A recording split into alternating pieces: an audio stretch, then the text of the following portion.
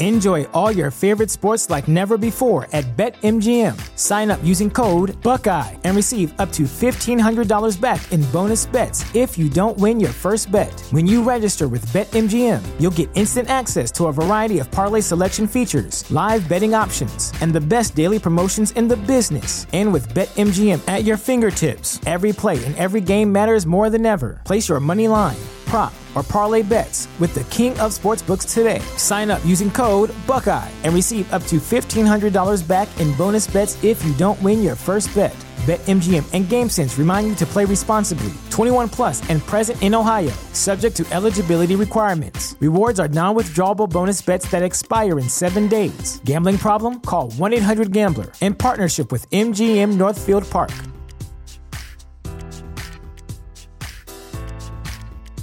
You know how to book flights and hotels. All you're missing is a tool to plan the travel experiences you'll have once you arrive. That's why you need Viator. Book guided tours, excursions, and more in one place. There are over 300,000 travel experiences to choose from, so you can find something for everyone. And Viator offers free cancellation and 24/7 customer support for worry-free travel. Download the Viator app now and use code Viator10 for 10% off your first booking in the app. Find travel experiences for you. Do more with Viator. TheChairShot.com.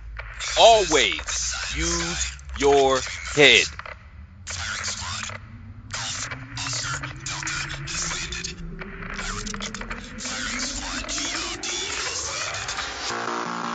Warning. The Outsider's Edge contains strong opinions, unconventional views, and contrarian stances. Listen, if you dare. Hey, yo! Ain't nobody really than Gorilla. Ain't nobody really than Gorilla. I said, ain't nobody really than Gorilla. Ain't nobody really than Gorilla. Gorilla tactics. Whoa, you know we bout action. Whoa, you know we not lacking. Whoa, matchups not matching.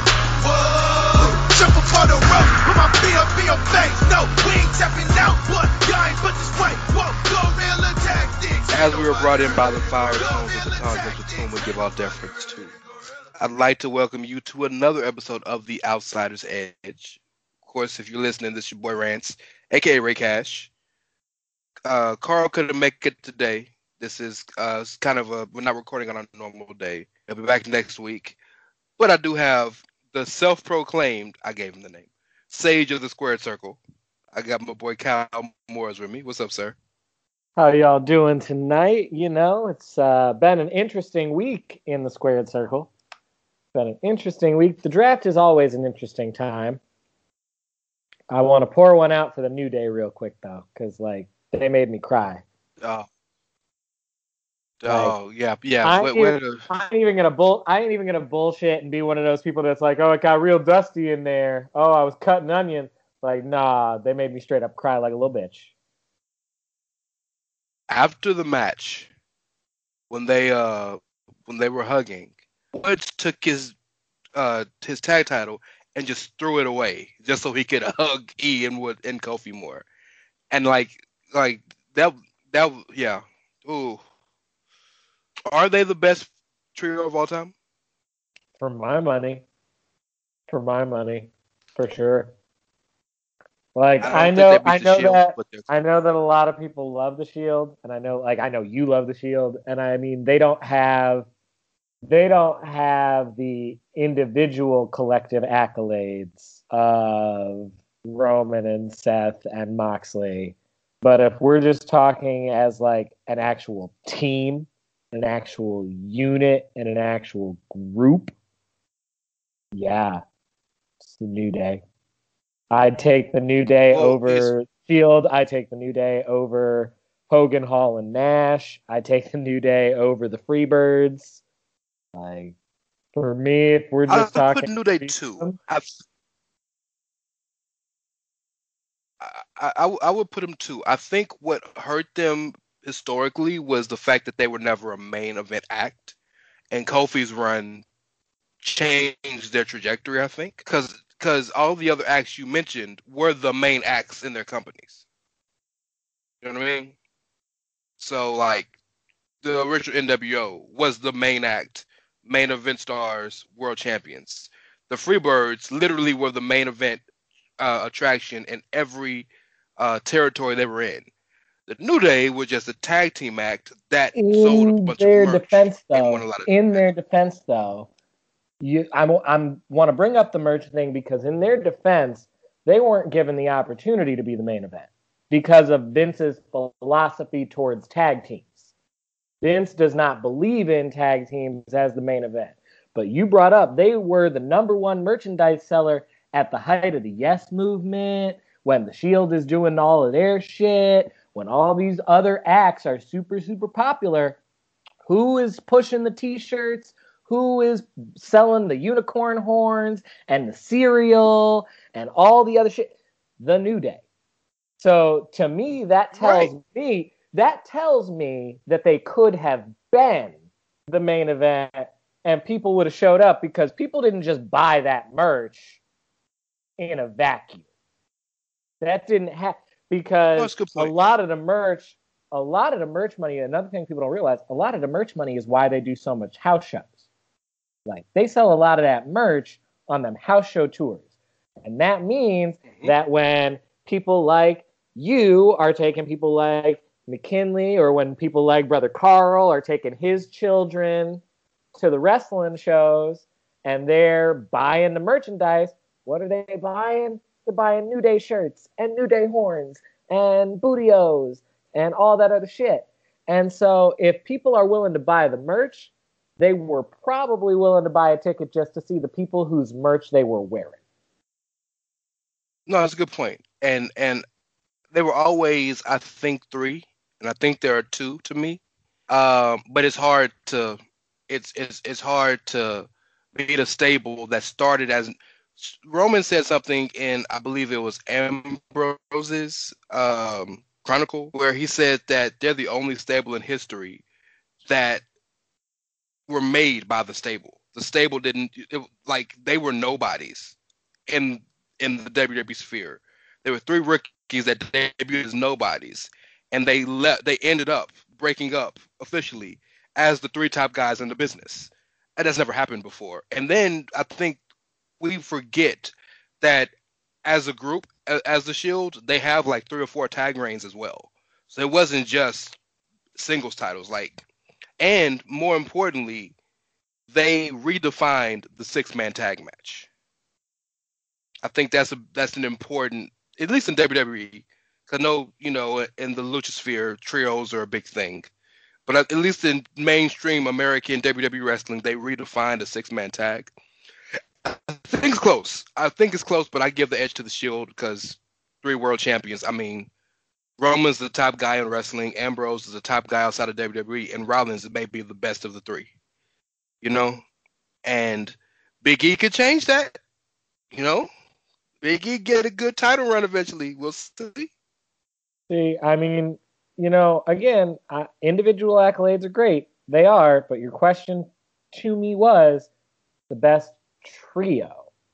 And at the end of the day, for me, the big thing there that also comes to it for me is I don't think of the Shield collectively as a trio unless you bring up the Shield. I can think of Roman as Roman. I can think of Seth as Seth. I can think of Moxley as Renee's husband. But I can't... His best accolade. I can't think of the trio within the New Day without thinking of the New Day. You can't bring up Xavier Woods, PhD, without me thinking of even Kofi. You can't bring Kofi up to me and I don't think of the New Day. Kofi had a career. Man, I was big into Kofi Jamaican had a Me Crazy. career. Okay, yeah, you were into the Jamaican Me Crazy. Rance, you bring this up to me all the time about objectivity and subjectivity. Yeah. I was into Jamaican Me Crazy Kofi Kingston too. Don't get me wrong. I loved fake Jamaican accent Kofi on WWE CW. I loved the Tuesday Night Delight, John Morrison's first ECW championship run. I was into that hour of television for the mediocrity that it was. But you ask your average fan, even your average fan, as much respect as they have for Kofi, you mention Kofi Kingston, and I guarantee you one of the first things out their mouth is the New Day. Even if they talk about his WWE Championship run, that happened because New Day rocks. I agree with you. I do think a big part of that too, though, is that, you know, we only remember what recently happened, and he's been a part of New Day for 6+ years now. So, like, not a lot of people are gonna remember something that happened in 2010, something that happened in 2012. You're right. You know, because think about Woods and TNA. Well, I was here for Consequences Creed. But anyway, no, you're right. But again, I would still argue that, like, outside of his original feud with Randy and then subsequent acknowledged burial afterwards, like, not hyperbolic, acknowledged burial afterwards, he was never given the opportunity to be more than, like, an occasional secondary champion who had good matches. And then New Day got over in a way that they afforded him bigger spotlights. Because, like, New Day, the brand split also helped New Day a lot. In the sense that, like, it drew, I think, even more attention to the way that they carry a show. Them and the Usos both. I think that the brand split really helped people understand how good those teams are. I agree. And if we're talking about those two, words of Harper and Rowan Brody, because you got to throw them in there too, because they played a part in those, the kind of the tag team resurgence for however long it was. And all of the Cesaro's tag teams, Cesaro and Shinsuke, Cesaro and like, Sheamus, Cesaro and Kid. The most prescient point that Graves made on commentary on Friday was like, Cesaro is the ultimate nemesis of the New Day. Like, at every iteration, Cesaro had a new partner to try to take down the New Day. Yes. The defining arc of Cesaro's career is the revolving cast he used to try to take out the New Day. But ultimately he finally won because he finally broke him up. He did. So in talking about in talking about the draft, do you have any thoughts about it? Do you have any takeaways? My biggest gripe coming out of the draft is I didn't like that a lot of the feuds seemed to draft together, because I view the draft as an opportunity for us to, like, reset in a lot of ways and to, like, be able to casually transition out of some of these longer term feuds.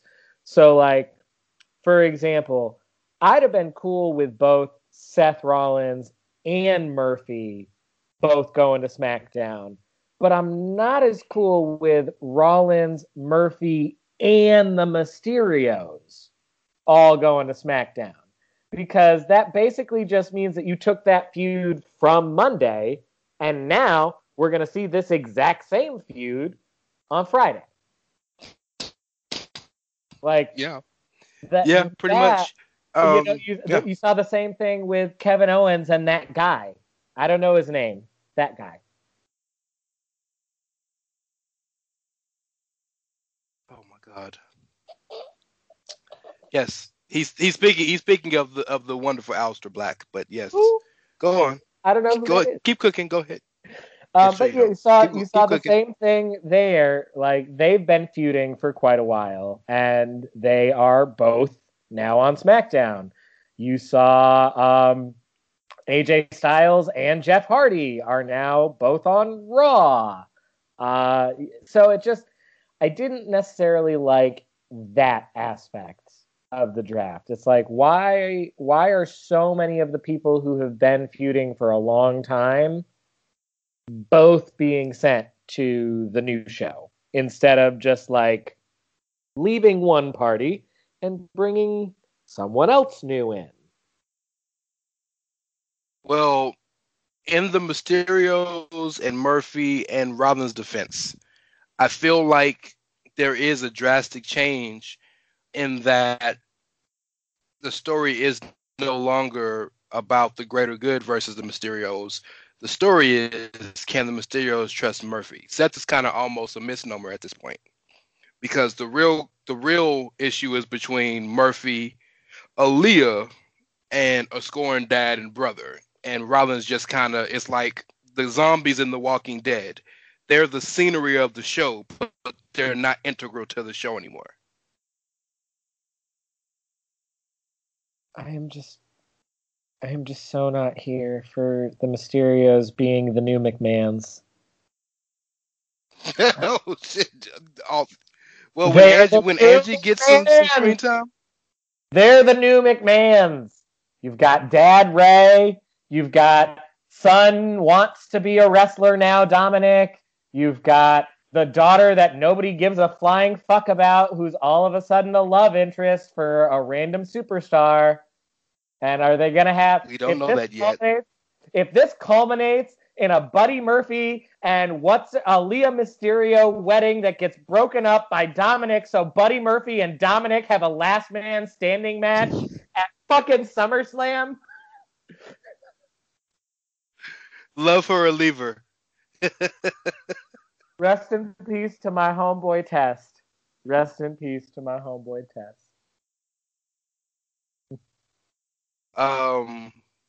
How did you feel about Mickey? Michaels? How did you feel about Mickey and Andrade being undrafted? I mean, you know how I feel about the way that Mickie James is perpetually disrespected. This is like one of the top women's wrestlers of all fucking time, and she does not get the flowers she deserves. So I've read some reasonings behind why those two in particular were not drafted. Would you like to know? Oh yeah, I would love to know. So apparently WWE didn't draft people who were injured and are going to miss time. And Andrade has to have surgery, and Mickey has a broken nose. So they didn't draft them because of the injuries, and then they'll come back when they're healthy. So everybody else that was drafted is either imminently about to come back or is healthy to go now. That's what I've read, and apparently is what the case is.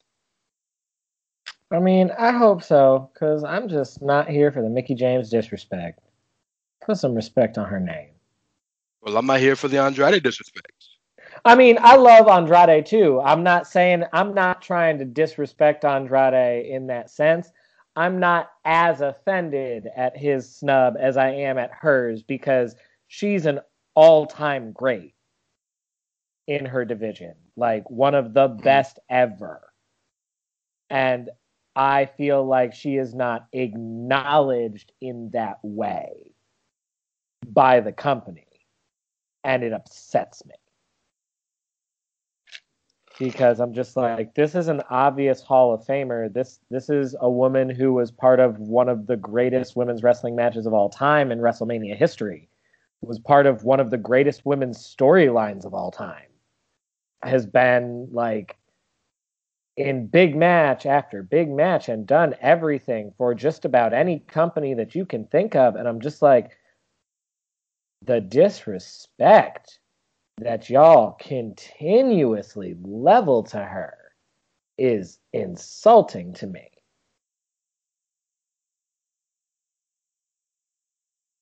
Fair enough. I can respect that. I can.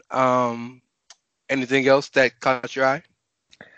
I'm looking at the results. Like, I mean, I'm always here for the Fiend changing it up in terms of, like, he can go to Raw and fix characters. You drafted him in our draft. I did. Raw first. I did. I can't remember who did him and Alexa give the stereo Sister Abigail's to on Monday night. Andrade and Zelina. Andrade and Zelina. That was who it was.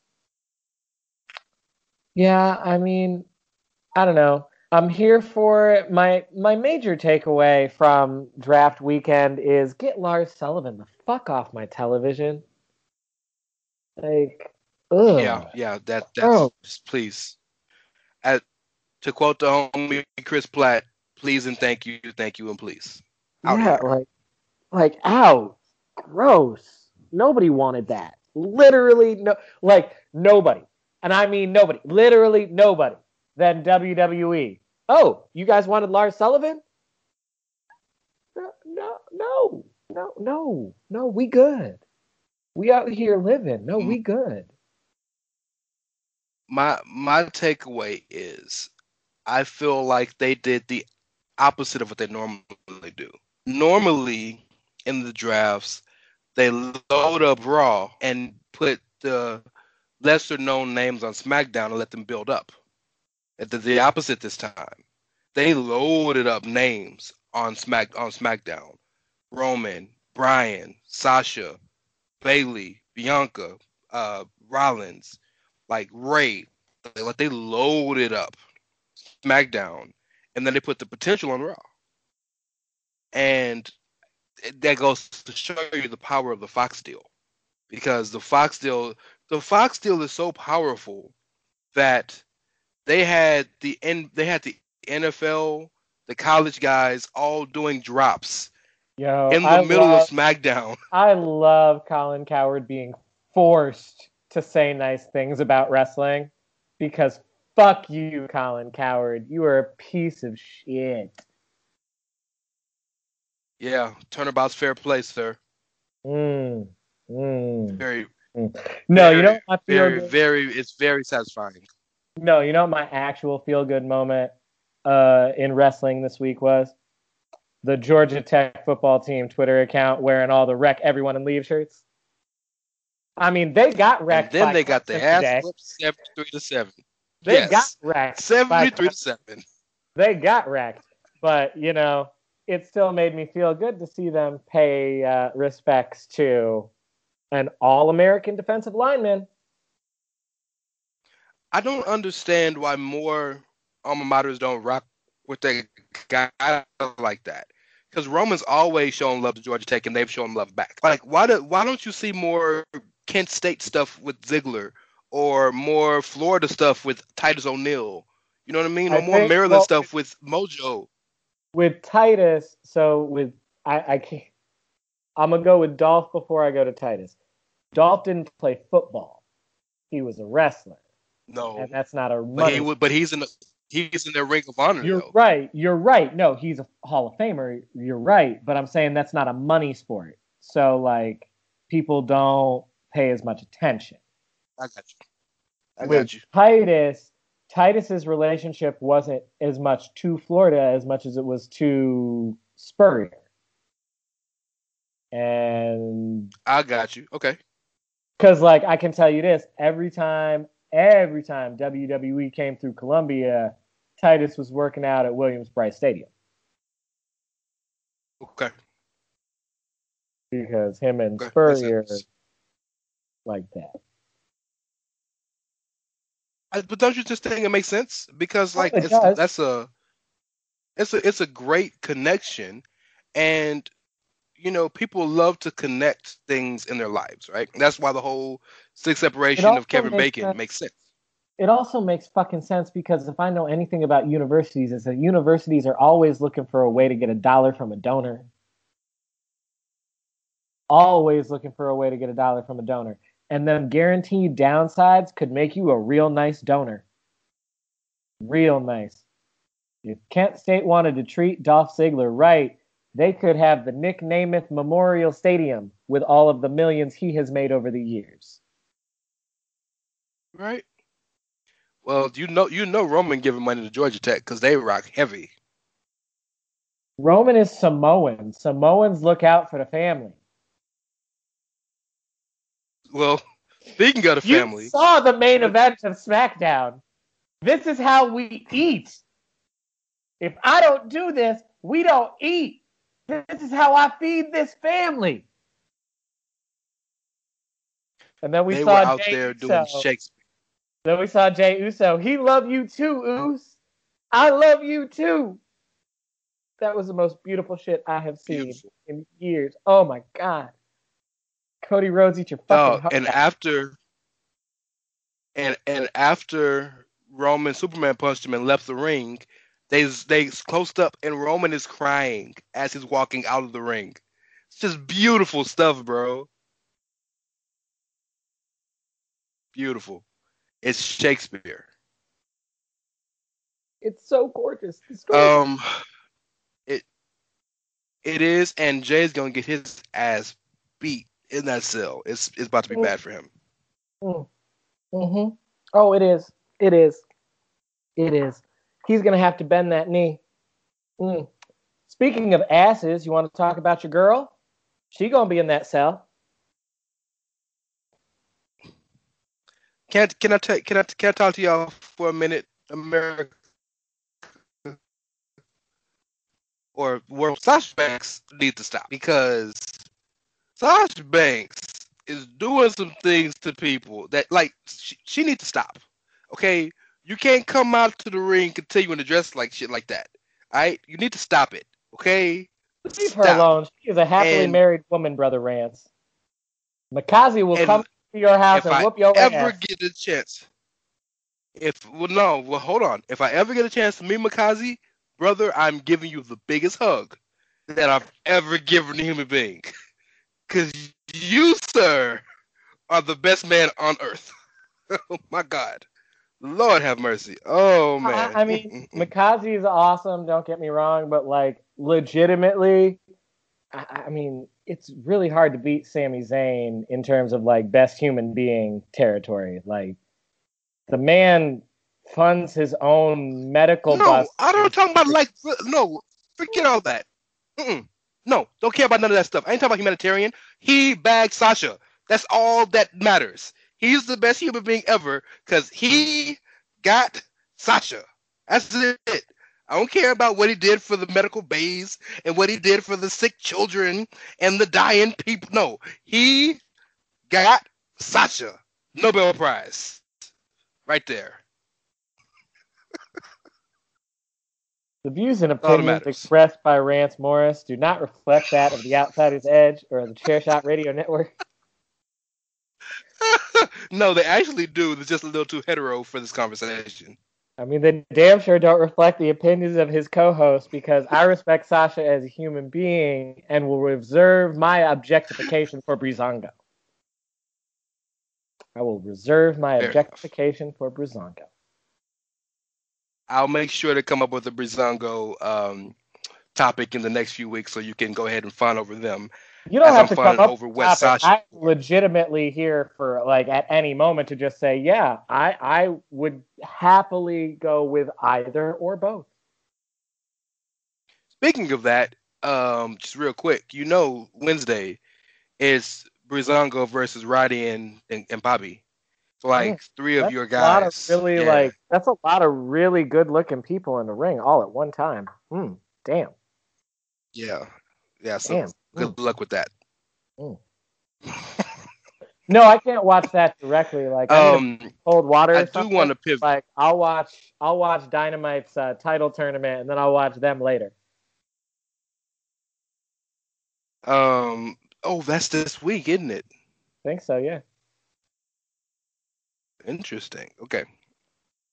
I mean, we know the finals are going to be Kenny versus Hangman. Like, that's obvious. I'd hope so. That's the money match, isn't it? I mean, I'd have thought so. You never know. Speaking of AEW, Britt Baker's been in the news this week.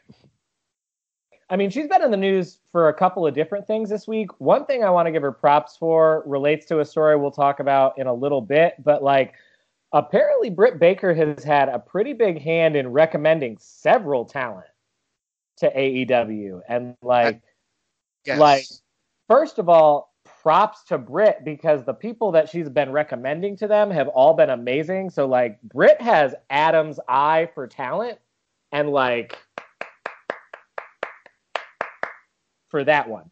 But like the other thing I want to say for Britt is that she needs y'all to watch, bitches. Tell him, Brother Rance. So, Britt had an interview, and Britt had some choice words to say that are let me read them to you. She's speaking about the criticism that the women's division has faced. She said, and I quote, "I know there are plans to grow the women's division, but at the same time, we need help from the fans at home too. We can't have the women's segments being the lowest rated or the lowest views on YouTube each week.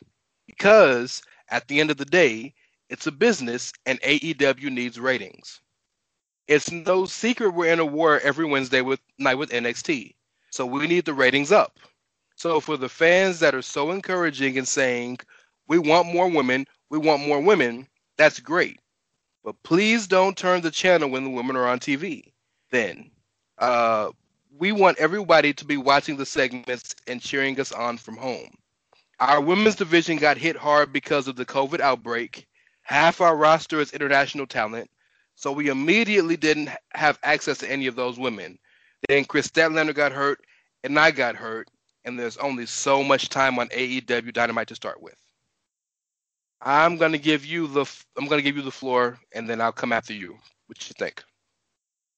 I mean, I think that what she's saying is absolutely valid in terms of, like, we know already from the statements that Cody has made, the statements that Tony Khan has made, the statements that the Bucks have made. We know that they are, like, hyper obsessed with the numbers and the analytics. We know this. They are on record about how they look at the numbers and segments. That's why they fucking call Jericho the demo god now, because of the demographics and the ratings and the bullshit. So, like, we know they're hyper obsessed with that. So that means, motherfuckers, if you change a channel and the rating goes down, they're going to think that people don't want to watch the women. And then because they're so fucking myopic, they're going to take the opportunities away, which then creates what we like to call a death spiral, because people aren't watching the women, so they give the women fewer opportunities, so then the fans don't think that the women matter, so they watch less, so they get even fewer opportunities. And you see where I'm going with that? So, I mean, everything you're saying is factual, but I don't like the illusion that she's painting that it's our fault. It's not our fault that at the first, I don't have my numbers in front of me, but I believe at the whatever pay-per-view it was where they had the women's Casino Battle Royal, 21 women in it, they did, and there was 11 of them that they didn't sign. That's not our fault, right? It's not our fault that all of these unsigned women that have signed in the past year and a half, that they never signed them. It's not our fault. They just did a women's PWI 100. There's plenty of women on there to use. And that are American-based. That are American-based. And yes, I acknowledge that COVID hurt y'all completely. That is as valid an excuse as could be. But what I don't, and I acknowledge that before y'all got the re-up from TNT for the 4-year deal, I get it. Ratings mattered. I acknowledge that very understandably. However, with the new company, a new television show, breeding a new audience breeds some understanding. They started off the company with the concerted purpose of having a fire tag team division. Went out of their way. They have like 20 tag teams right now, and 10 of them aren't used. Went out of their way to do this, right? They went out of their way to showcase independent talent on these other shows. We're going to talk about Ben Carter next. Hold up. Speaking of independent talent, you talk about how like COVID hurt them. You know who else COVID hurt, y'all? Independent. Everybody. COVID has practically killed the indies. They tried to have Indie Super Show in Indianapolis last weekend, and there was a COVID outbreak. Yep. Which brings up a good point. The now former Eric Stevens tweeted out, a reflection where he talked about, the pandemic has made very clear that the current model for independent wrestling is not sustainable. Agreed. Completely agreed. Back to the Britt Baker. Speaking of though, y'all, to go back to just real quick before we go back to Britt Baker. Y'all, if you got some extra monies and nothing to do, buy some of the GCW shows. They're fun, and the wrestlers could use the payday. Buy Effie's Big Gay Brunch. Buy For the Culture. Buy Spring Break 4. Like, do it, because they could use that payday. Like, desperately could use that payday. Agreed completely. But to finish my point about Britt Baker, I don't like that the onus is on us, the fans, because you have a brand new company with a brand new show, with a brand new audience that has the ability to choose what they want to be focused on. And they have never, ever once chosen to focus the women. I could understand if you were using women and giving them multiple segments and multiple matches every show at the beginning and the ratings wasn't hidden and you changed. I could respect that. They've never done that. We've watched every episode of Dynamite from day one. They've never had multiple segments for women. They've never had multiple women's matches. They've never treated them as a serious division. Never have. So that's not our fault. And I don't appreciate it being alluded that it is our fault that, because we're changing the channels or the ratings aren't strong, that it's on the fans. Well, you guys got to do this. No, your company needs to show us why we should care about your women's division. That's not an us problem. And that's the only issue I have with it. That's fair. That's fair. Think about the way WWE had to ingratiate us with their women's division. I would respond though. You're right, but I would respond though. Britt Baker doesn't have the power to do anything about what you're talking about. Like she can't control how it's booked. She can control asking the fans to watch. Okay, if we're talking about if we're just talking in the context of what she said, Britt can't control how the show is booked. She doesn't have that level of power that we know of. She's not on the booking committee as far as we know. Mm-hmm. So, she doesn't control how many segments the women get.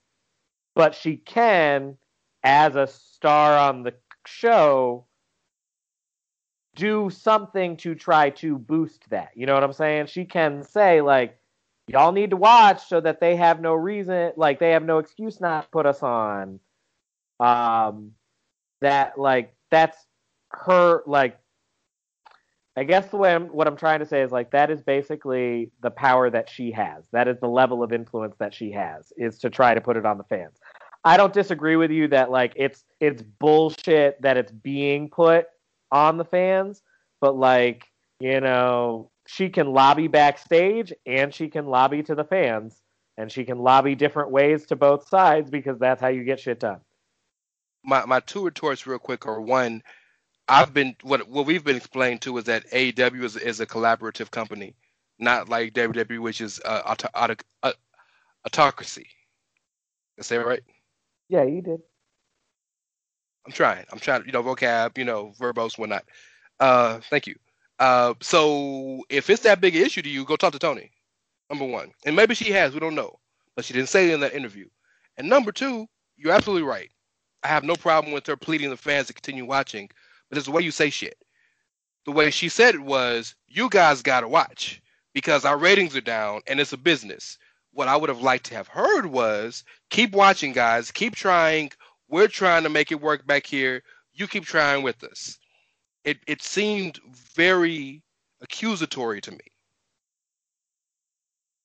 I mean, I hear that. Let me read the first hear paragraph that. again. Let me read the first paragraph again. Just the first part. I know there are plans to grow the women's division, but at the same time, we need help from the fans at home too. We can't have the women's division, the women's segment, being the lowest rated or lowest views on YouTube each week, because at the end of the day, it's a business and AEW needs ratings. That sounds like she's blaming us. It doesn't sound like she's saying, keep helping us, keep trying. See, to me, that sounds more like, I know they've got plans to do this, but like, they also aren't gonna if people aren't watching. Maybe. I mean, everything's always up for interpretation. But I just all I know is, as somebody who's pushed hard personally for the fair treatment of women in that company and fair booking, it's slightly disappointing to me when it feels like it feels like how indie fans feel or how non-WWE fans feel when Rollins sticks up for the WWE when he doesn't have to. That's what it feels like. It feels like when Rollins is like, well, WWE is the greatest company in the world. Like when he went after Ospreay, or when he's out there flexing about his money. I mean, that's what it feels like. I ain't mad at you for going after Will Ospreay, because fuck Will Ospreay. No, right. But he was wrong in the situation. Fuck the guy. But he was wrong. But you can't punch down. You can't punch down. Can't punch down. Like, so this feels very similar to me with her taking the pro company stance when she doesn't have to take the pro company stance. White women gonna white women, bro. Yeah. Yes. Yes. No retort to that one, because that just answers the question. In other news, you watch AEW, because Carl didn't know who this young man was, but you've seen Ben Carter. I know who Ben Carter is. Yeah. What'd you think of the kid? I mean, I think he shows potential, and I think when I see a lot of the younger kids, one of the first things I think is, all right, what is this kid going to look like in a couple of years when he's got like an actual nutrition program and access to a weight room? Because, that's fair. Because a lot of times when I see them still really young, and it's kind of like when you see a young lion in New Japan, and they're still wearing the black trunks, and like they're brand new, and they're only allowed to do body slams and Boston crabs.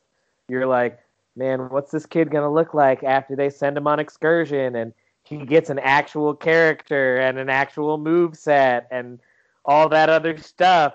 And it's like you see them later, and you're just like, oh shit, this is the same Naito? Oh shit, this is the same Okada?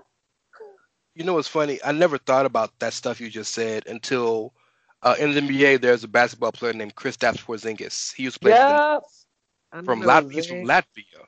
Yeah. And when he was getting drafted, his nickname was a unicorn because he's 7'3". And he was a unicorn because the Knicks finally drafted a good player, and he was so good that he was realizing, why the fuck am I here? Got traded.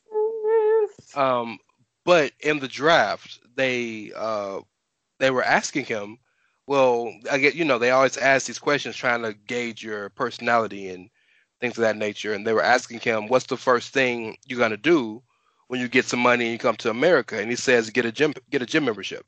And they're like, wait, why? He was like, I come from Latvia. I ain't never been able to practice. Now I'm coming to America. All I'm going to do is play basketball. I'm going to practice all the time. And I never thought about how much of a privilege it is just to have access to nutritional plans and workouts and weight rooms. So for you saying this from this kid coming from the UK and possibly working with big companies, I never would have thought about it that way. What got me thinking about it was my plug into college football and college athletics in general. And some of that is also being a teacher. So, like, now that I'm a teacher, I also know a lot of coaches.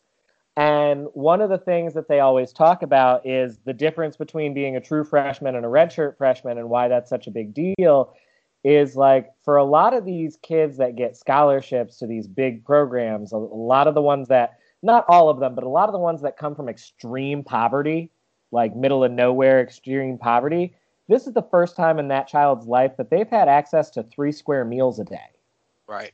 Not to mention an actual gym and weights, instead of just like, oh, I worked on my dad's farm, or we flipped tires, or whatever. And that was, that was how I stayed in shape. Like, no, now I have access to food when I'm hungry and a full ass fucking gym to work out in.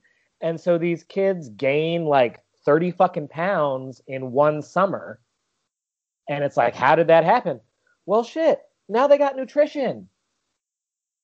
Of course they filled the fuck out. So, like, when I see someone that young as a wrestler, I always think, you know, what are you going to look like when you filled your lookout, and also when you found the, like, character, you know? Because Ben Carter's young enough. He's still in the plain white trunks and plain boots phase. You know what? He's good looking UK wrestler Ben Carter. That's all he is right now. Yeah. Yeah, it's like, what is he gonna look like in a couple of years when he's like put some shit together?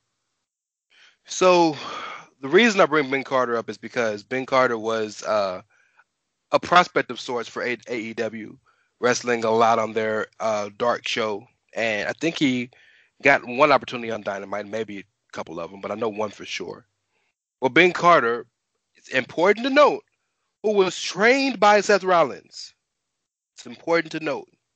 Just signed a deal with NXT, where he's probably going to be on their NXT UK brand. And the IWC lost their collective minds. Some people are saying Ben Carter is invisible to them now, because or doesn't exist because he went to WWE. Some people are saying he sold out. Some people are angry. Hold up. How do you sell out from a job you were working for free? Because, y'all, he wasn't getting paid by AEW because currently he doesn't have a work visa. He was just stuck here when the pandemic hit. And so he had the opportunity to work some matches, and you do that because, like, maybe you get a contract with somebody that can get you a fucking visa. So he was working for free. You can't sell out of a job you weren't getting paid for. Yeah, that that's hilarious because it's so right there when you think about it. And there's so much about this I have a problem with. First and foremost, how fucking dare you, random ass IWC wrestling fan who sits at home on your fucking computer like we're doing now, talking all this shit. How dare you be mad at a human being making their life better by getting a paycheck? Who the fuck are you? Number one. Especially taking Vince McMahon's money. He still pays the most. Regardless of what people want you to believe, nobody's comparable. Not only does he still pay the most, but, like, we acknowledge that he's an evil megalomaniac. Don't you want people to take his money? Take as much as you can. Absolutely. Number two, the points you made are salient. Why are you mad at him and not mad at AEW, who could have clearly and happily signed the motherfucker, who worked their shows, once again, for free? Thirdly, you think with your idiotic minds that the only reason WWE wanted Ben Carter was because he wrestled on AEW when he was trained by their top guy? I live in Houston. I have worked with Reality of Wrestling multiple times. I've ran the ropes in their gym. I've taken bumps in their gym. I know some of those guys. I know for a fact every time WWE is in Houston, Dallas, San Antonio, some city in this area, Book brings some of his guys down to work as extras, to introduce to the people, to get signed. Why do you think all these people getting signed from reality wrestling or getting noticed? So miss me with this. The only reason they know who he was because of AEW. Miss me with that. That's the dumbest thing to think. When Seth, you don't think Seth Rollins of all people, y'all make fun of Seth Rollins because y'all say all the time he's the WWE Shield, right? What's the joke? That if the WWE wrestlers are gonna unionize, Rollins is gonna be the Hogan who tells Vince? If that's the guy y'all think Rollins is, you don't think he would have talked to him about his people? It's stupid. And fourthly, Rusev, you can suck a big fucking bag of dicks because you had no business releasing that man's contract status on your Twitch. That's foul. And that's I have lost so much respect for that dude.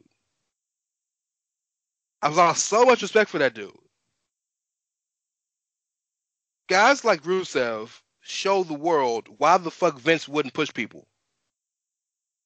Rusev is proof of that.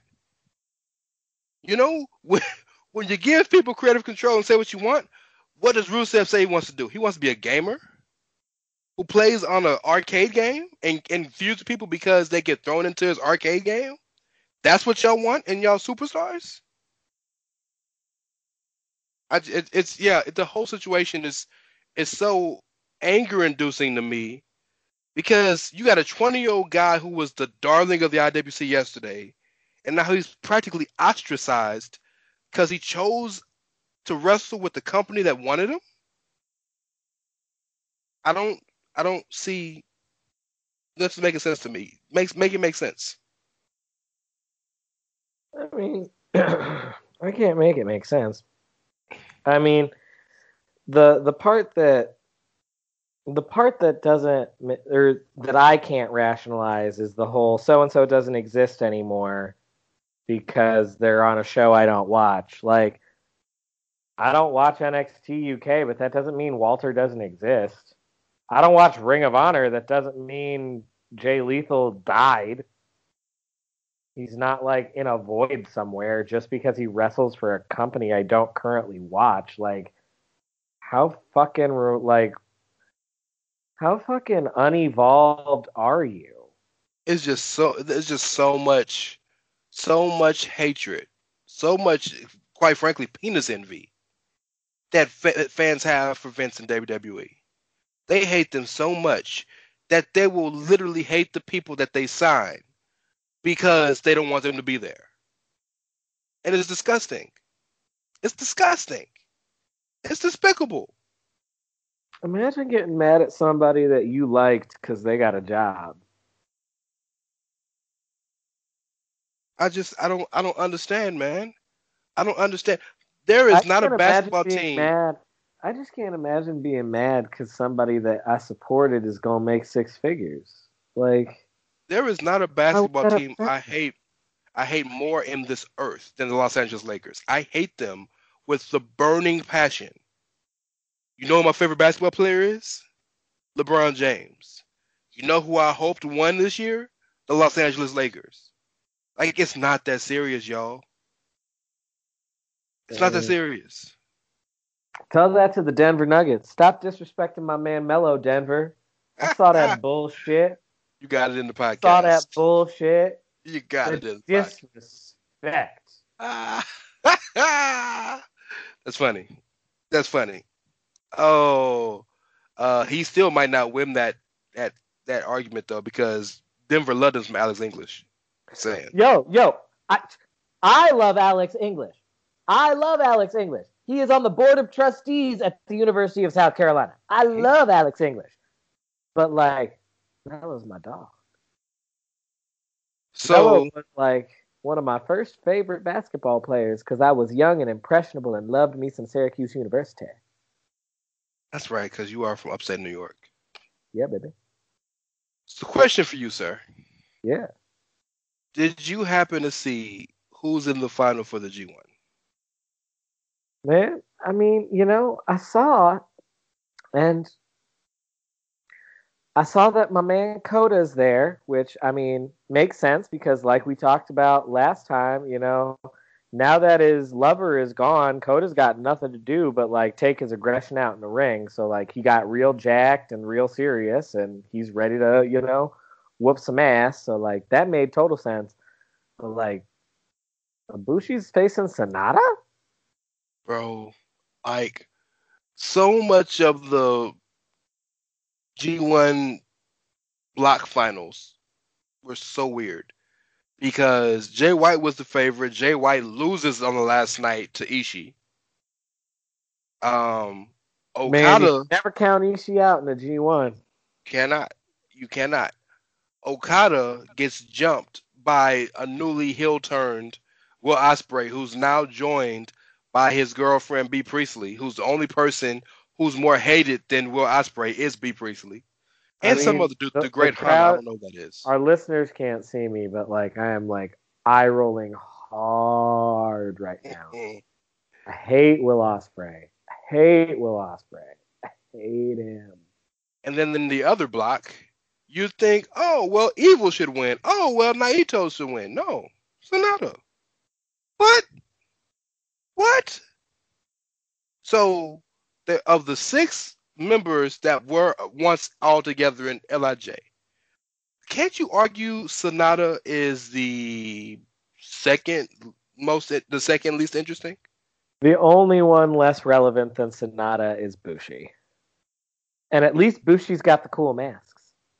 This is fair. And the Mist. Yeah, and the Mist. And Rocky Romero's enduring hatred. Well, that's the only thing I know about him besides the mask and the mist. I can't tell you one thing he does. People with a shirt. Yeah. Look, you know how you got them homeboys with that one dude that you don't rock with, but because he's rocks with your boys, like I fuck with you just because I know you rock with them. Like Bushi is like Disco Inferno when he was in the Filthy Animals. Like I don't rock with Disco. But because he with y'all, Disco Inferno just like leaves a bad taste in your mouth. No, he does, but I was a Disco Inferno mark, and I'm proud of saying it. I have no shame. I mean, that's okay, man. We all make mistakes. I was a huge Kidman mark. Hey, Kidman was the shit back in the day. Kidman popularized wearing I don't call them that name anymore, but popularized wearing undershirts. Is that better than the other name for it? I mean, my memories of that version of Kidman are with maskless Mysterio as the WCW Cruiserweight Tag Team Champions. Oh boy, man. I know Sonata is a Gato project. I know that. Sonata's always wanted to make Sonata a star and a potential core 4 guy. He's not. He got the talent, but there's something. I don't know if he's missing what Goto's missing, but there's something missing there. To me, and Josh or Jeremy will probably tell me I'm wrong. Cold Skull is the perfect nickname for him because like he's emotionless.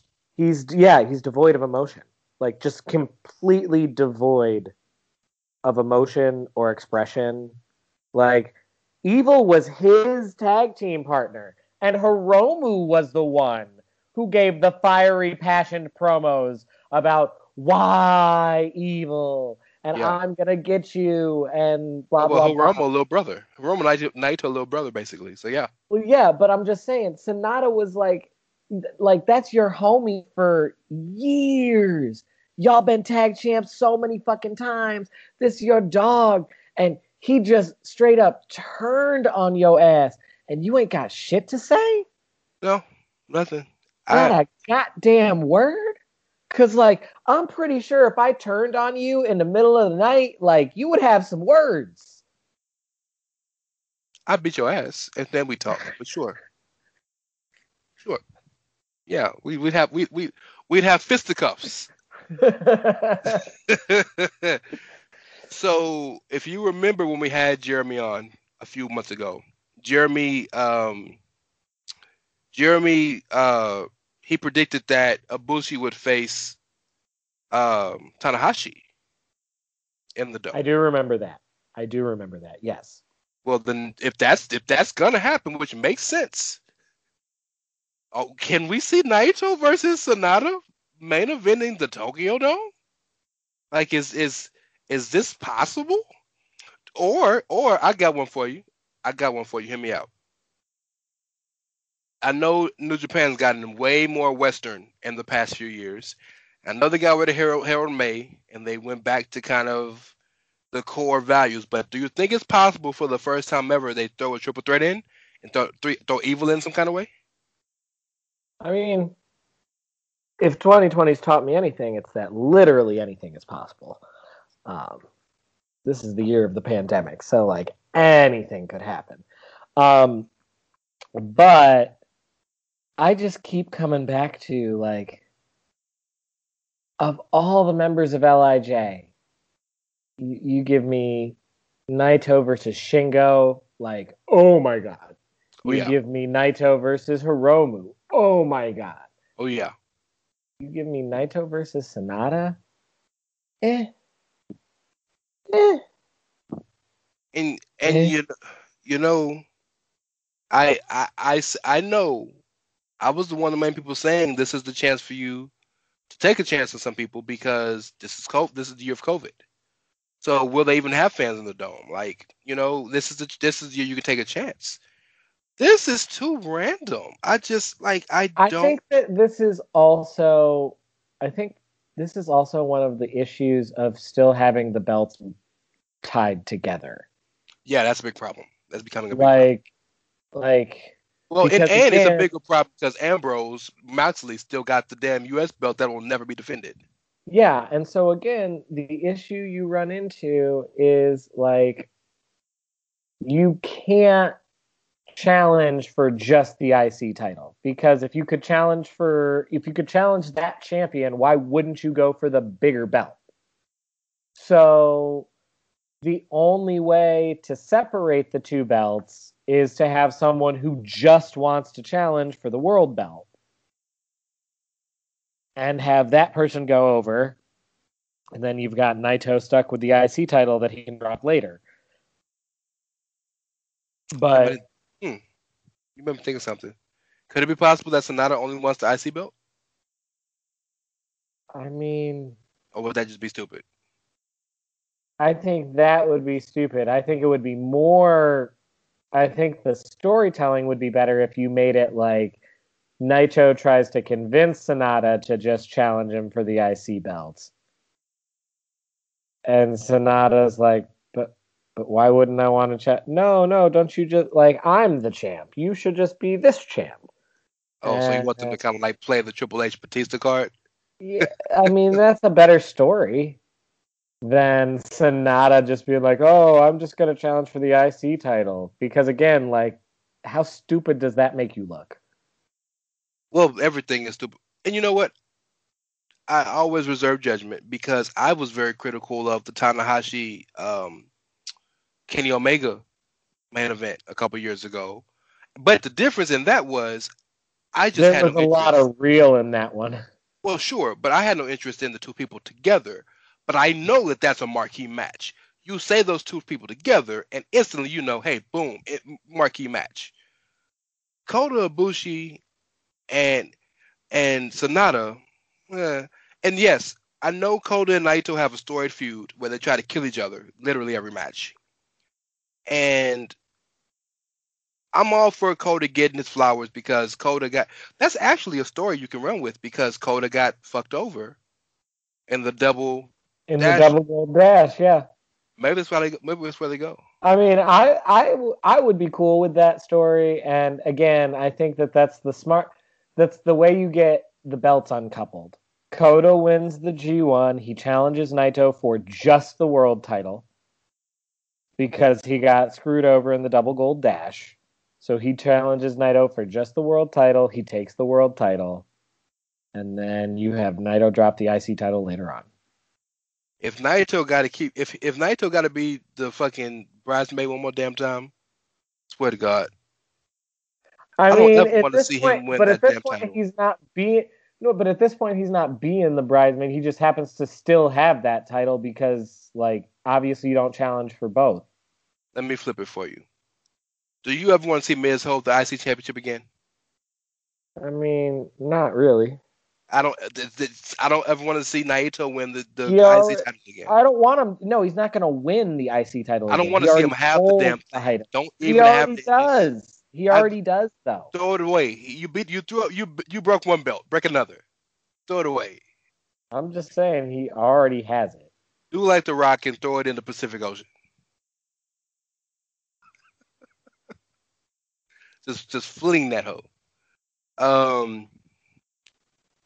Nah, you know what I would be here for? You know what I would be here for? What's that? So Sonata wins this briefcase, and Kenta takes that shit.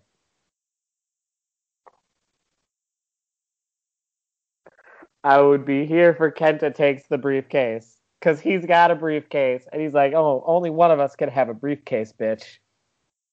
What if Kenta cashes in as well? I'm here for it. I'm here for What it. if Kenta cashes in as well? I What got a if? briefcase. Oh shit! What if both of them Naito cash in? has to defend both belts in 2 separate matches back to back. Yes. Now we're getting some ideas going. I feel a little better about this, but Sonata can't win. Sorry. I mean, sorry, buddy, but like, learn to emote. I mean, look, if you either emote or be comfortable being Dean Malenko, and that's fine because Malenko was a great wrestler and got paid great I'm for a just long saying, time. like, your longtime partner betrayed you and you have no feelings. Like, learn to feel feelings. Did you have a pet growing up? Like, come on, man. Did you have a pet growing up? You stupid. So we assume. I think we both agree that we think it's gonna be Ibushi winning against Naito. Ospreay versus Okada, pretty much we can guarantee that. Do you think Jay White versus Evil is a guarantee? I don't think it's guaranteed just yet. Evil, But, you didn't see what Evil said going into the final night of the B block or the A whatever block they were? No, what did he say? He basically said, "Look, we're gonna have to do this eventually. Me and you gonna have to have this fight." So, Well, if he said that, then yeah, that's a guarantee then. Yeah. That's a guarantee then. Oh boy, a match with Geto and Jado in one corner and Dick Tojo in the other corner. I can't imagine that match not ending cleanly. Bullet There'd Club match, sir. never be a dusty finish there. Bullet Club match, sir. You know what You I'd know- really love? You know what I would really love? Hmm.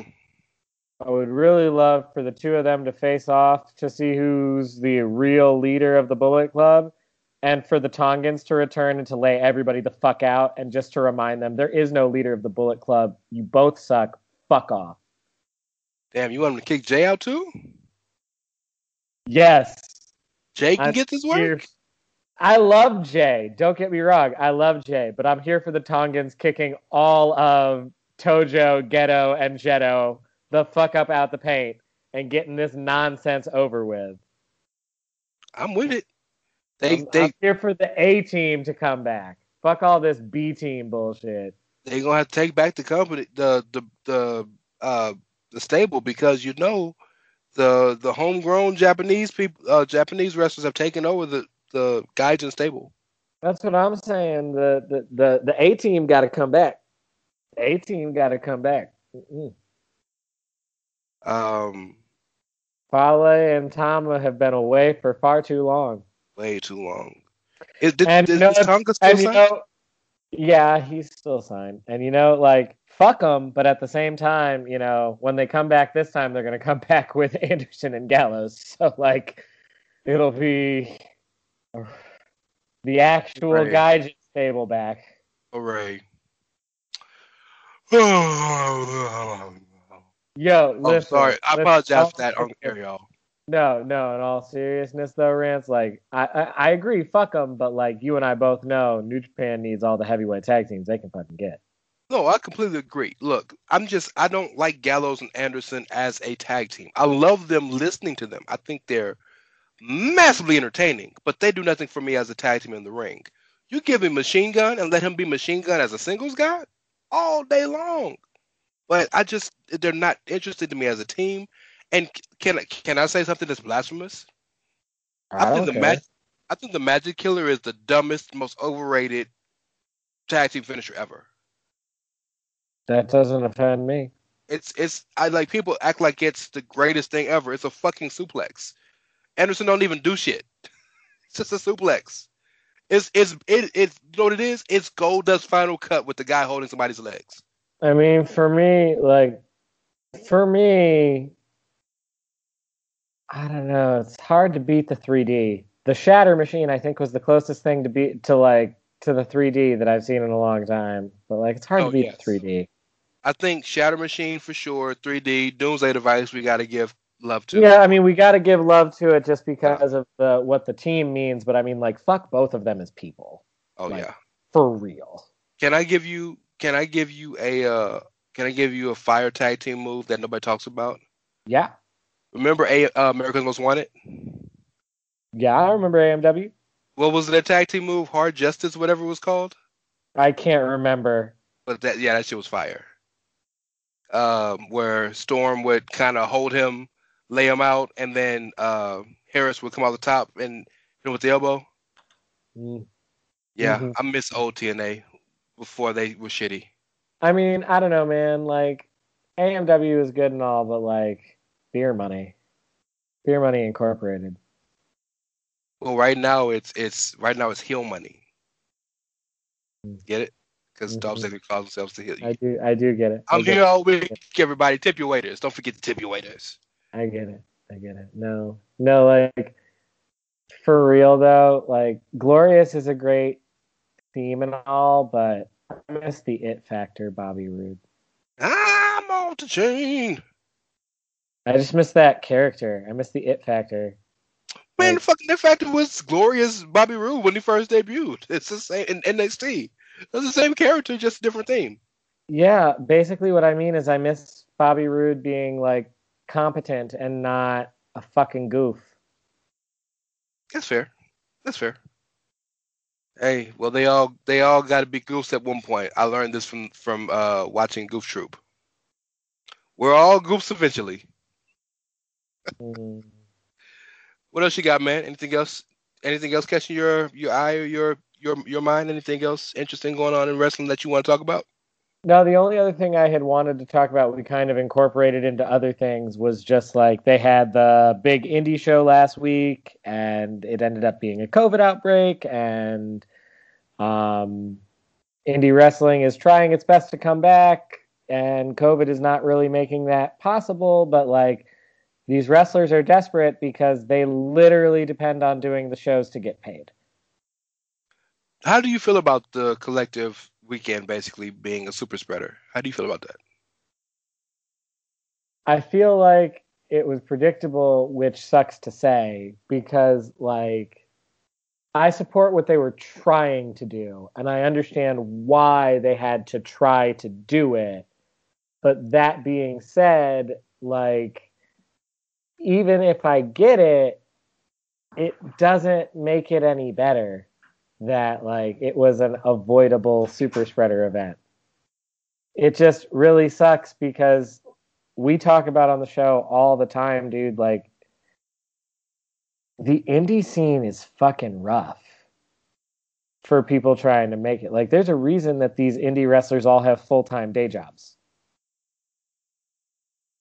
No, absolutely. I think it's indicative of the bigger problem that you kind of alluded to, in that indie wrestling, the structure has to change. Yeah, the model's not sustainable. No, it's not, and I think they gave their all. Then they tried their best. I was gonna say they tried so hard to be responsible throughout.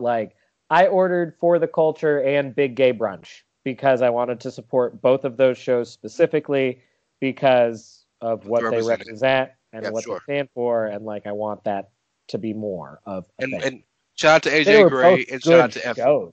Yeah. They were both good, fun indie shows. Like, they're indie as fuck. I will preface it with that. If indie wrestling is not your thing, you might not enjoy it. But they are fun as hell. But like, they tried so hard. They limited them to 25% capacity in the venues. They made everybody wear masks. Like, they tried to abide by safety, and it still wound up being a super spreader event. I mean, but that's indicative of the culture of the nation right now. Yep. So many people don't take it seriously and don't do what they're supposed to do. They're not getting tested, or they're not quarantining, or they're not wearing masks and socially distancing. And I get it when performers have to be in close quarters, but that's the importance of quarantining and doing what you have to do before and after your matches and to the lead up and the aftermath. And it's very disappointing in that seemed like that wasn't done. And I hate it for Brett Lauderdale, because he did his best to run a great weekend. And as you can attest to, the shows seemed very, very well done. Everybody was talking about AJ Gray's show for the culture. Everybody was talking about Effie and what he did with BK Brunch. And not only is the big thing for both of those shows, for people that don't understand why they're a big deal, is in a lot of cases, like, so For the Culture was very much about, supporting black wrestlers and black wrestling. And Big Gay Brunch was obviously all about LGBT wrestling. And the thing is, for both of those sets of wrestlers, there are a good portion of companies where that's a sideshow. Absolutely. And it's like, if you get a match, you get the 5-minute match. You get like the piss break match in between the bigger shit. And so for them to be able to put on a full show where everybody got to have like actual full matches and to like really show what they're capable of doing, that's why it was a big deal. The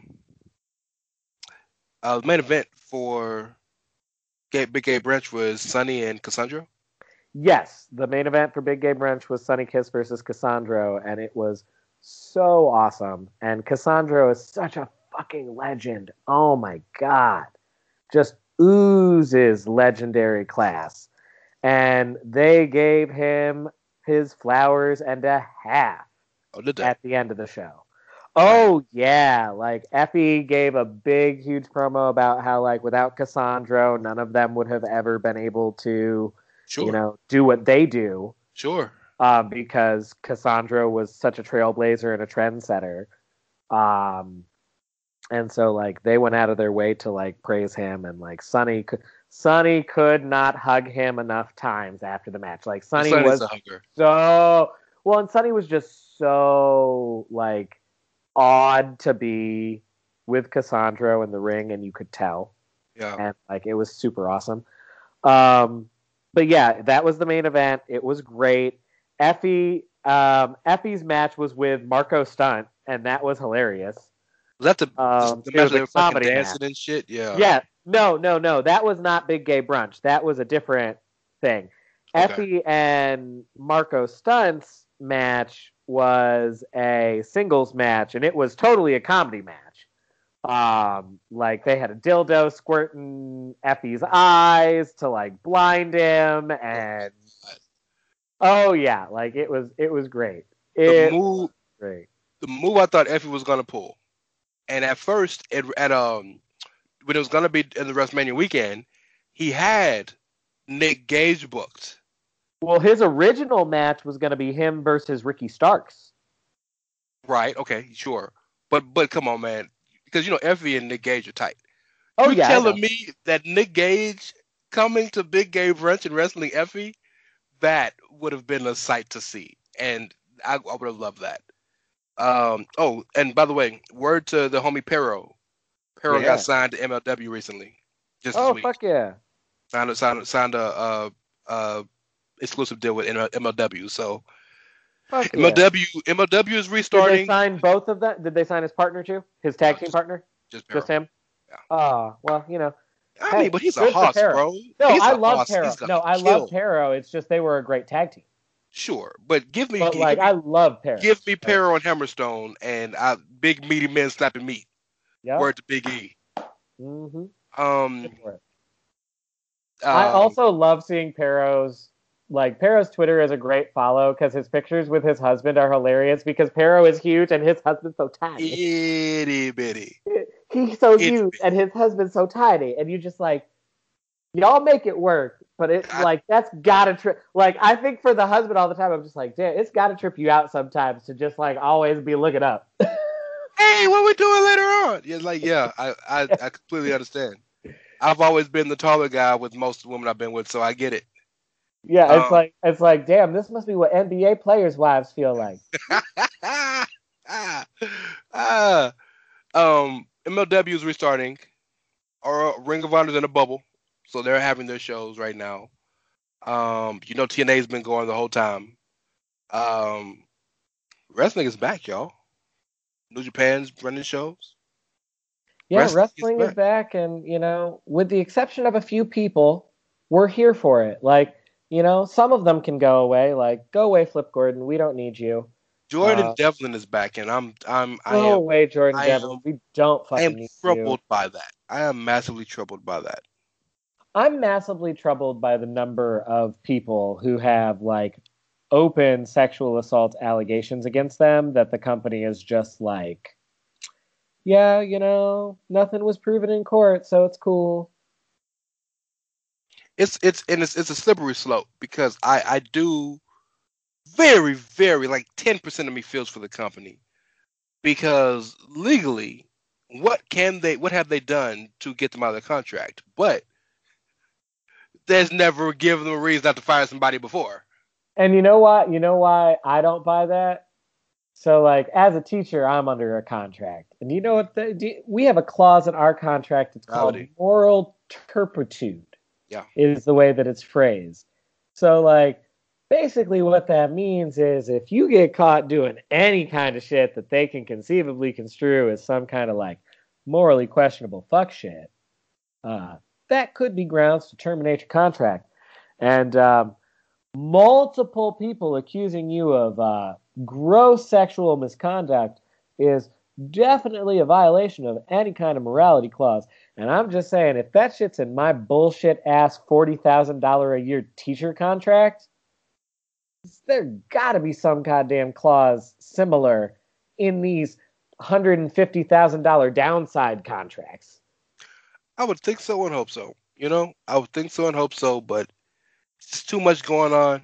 It's too. I mean, and NXT UK is riddled with it.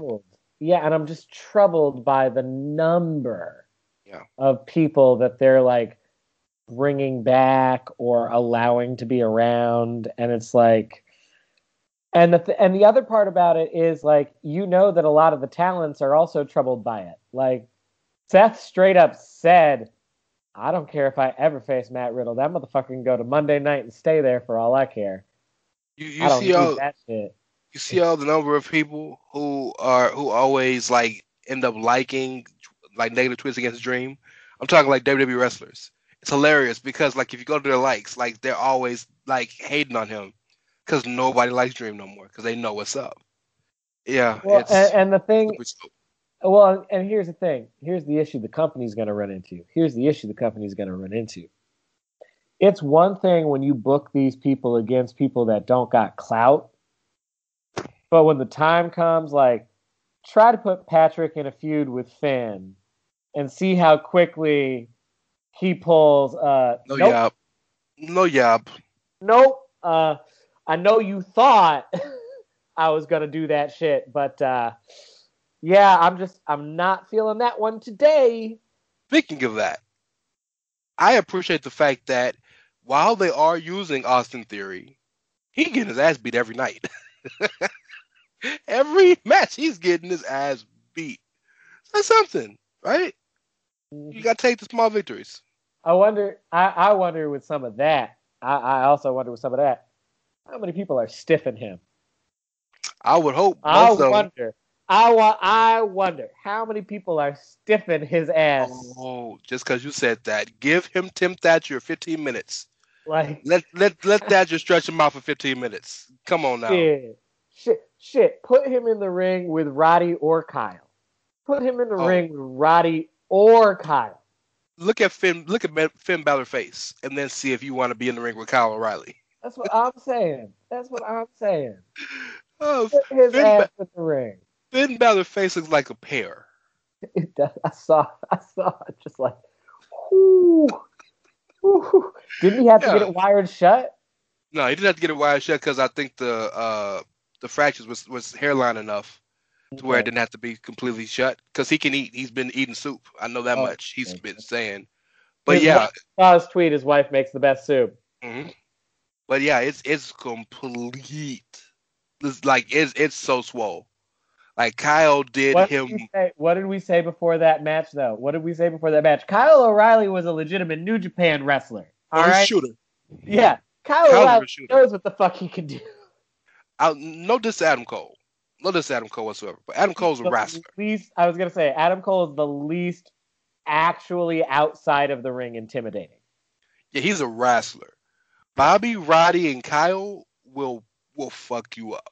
Yeah, like they could actually shoot fight you. Like, yes. Actually do it. Yes. I'm pretty sure Bobby and Kyle have both fought MMA before. They have. I think amateurs. I don't think they ever went pro, but I know they have amateurs. No, I don't think they did pro, but I think they fought like MMA before. And I mean, we know Roddy's a shoot fighter. I mean, they've been calling Roddy the Messiah of the Backbreaker since like 2005. What was it? They gave him that Seeley from Color Purple background when they're talking about how he grew up. All my life I've had to fight. They were talking about that boy growing up with no family and in the streets of Tampa having a fight. Yeah. Yeah, I wouldn't mess with Roddy either. Not one bit. No. I mean, to be fair, no disrespect to Adam. I wouldn't mess with Adam either because, like, I mean, I ain't trying to disrespect a black man. Look. The best black people. Adam Cole headlining the For the Culture Show Part 2.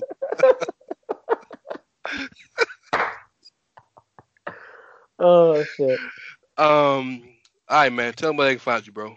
All right, bro. You can find me on Twitter at Dr. S'mores. You can find our brother Carl on Twitter at Outsider Curvin. And of course, you can find the show on Twitter at Outsiders Edge CS because, at Outsiders Edge is an asshole. So, you know what? Outsiders Edge. At Outsiders Edge, person who owns that Twitter handle, we will buy you multiple versions of the GCW collective shows. Yeah. You can watch them on demand, whatever you want. Give us the handle. Do it for the culture. And Childless Game will make you brunch. I tried to tie it all in. It didn't work. It doesn't matter. It's okay. I'm at It's Ray Cash. And of course, we're part of the Chairshot Media Network, where you always use your elbows.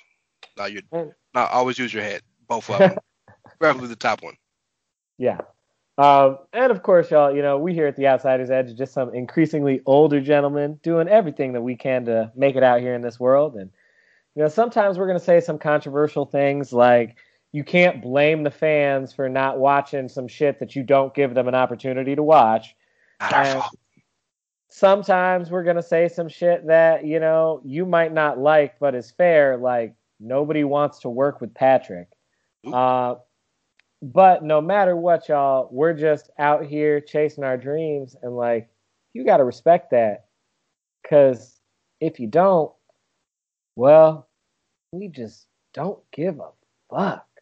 Welcome. Thanks for listening. Catch you next time. Enjoy all your favorite sports like never before at BetMGM. Sign up using code Buckeye and receive up to $1,500 back in bonus bets if you don't win your first bet. When you register with BetMGM, you'll get instant access to a variety of parlay selection features, live betting options, and the best daily promotions in the business. And with BetMGM at your fingertips, every play and every game matters more than ever. Place your money line, prop, or parlay bets with the king of sportsbooks today. Sign up using code Buckeye and receive up to $1,500 back in bonus bets if you don't win your first bet. BetMGM and GameSense remind you to play responsibly. 21 plus and present in Ohio, subject to eligibility requirements. Rewards are non-withdrawable bonus bets that expire in 7 days. Gambling problem? Call 1-800-GAMBLER in partnership with MGM Northfield Park.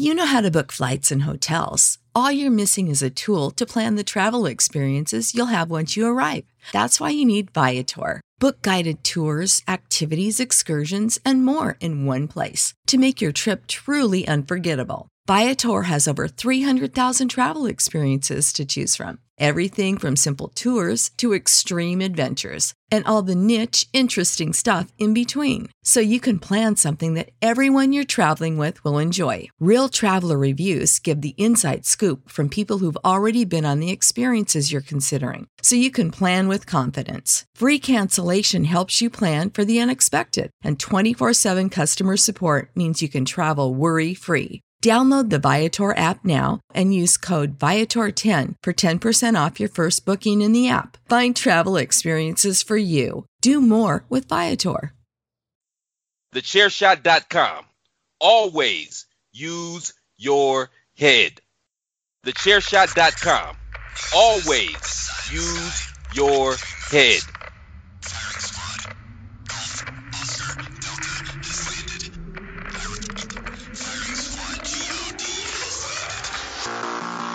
Warning. The Outsider's Edge contains strong opinions, unconventional views, and contrarian stances. Listen, if you dare. Hey, yo. Ain't nobody really than Gorilla. Ain't nobody really than Gorilla. I said, ain't nobody really than Gorilla. Ain't nobody really than Gorilla. Gorilla tactics. Whoa, you know we bout action. Whoa, you know we not lacking. Whoa, matchups not matching. Whoa, triple for the road. Put my feet up in your face. No, we ain't tapping out, but y'all ain't put this way. Whoa, Gorilla tactics. As we were brought in by the fire tones of the song that we give out deference to, I'd like to thank you for listening to another episode of The Outsider's Edge. Yes, it's me. It's me. It's R-A-R-E-Y. It doesn't work. It's Ray Cash, a.k.a. Rance, here with my boy. I actually called in my boy. He's here on time. Carl is with us tonight. What's up, sir? Oh, not much, man. Just living the dream, as they say. That thing white people say all the time, living the dream. It's not just white folks. And that's that's exactly what I say right now. It's been a long week, stressful work week, but ready to spend a few minutes here talking to my partner in crime. If y'all could see my boy, he has like this caveman nerd chic going on, and it's like kind of sexy. Yeah, it's true. It's bothering me because I don't like him being sexy. Unless you're used to me having like buzz cut and like real, like my beard is like trimmed up. Right now, I'm just like, I haven't been to a barber since February. Shit, so, neither have I. Yeah, yours is long too. Like it looks good on you though. I think I'm trying to style it for the first time in my life. It feels so weird. I'm probably gonna go for braids in about a month. I'll probably have braids going into the holiday. I like it. I'm trying to get it to where I can get a man bun, but right now it's only like a little bitty. It's like an alfalfa sprout back there. Oh, you got the little samurai, like the little bitty. Yeah. I put it up one day. Sally put it up for me. She just slicked it back, and it was awful looking, but she liked it, so.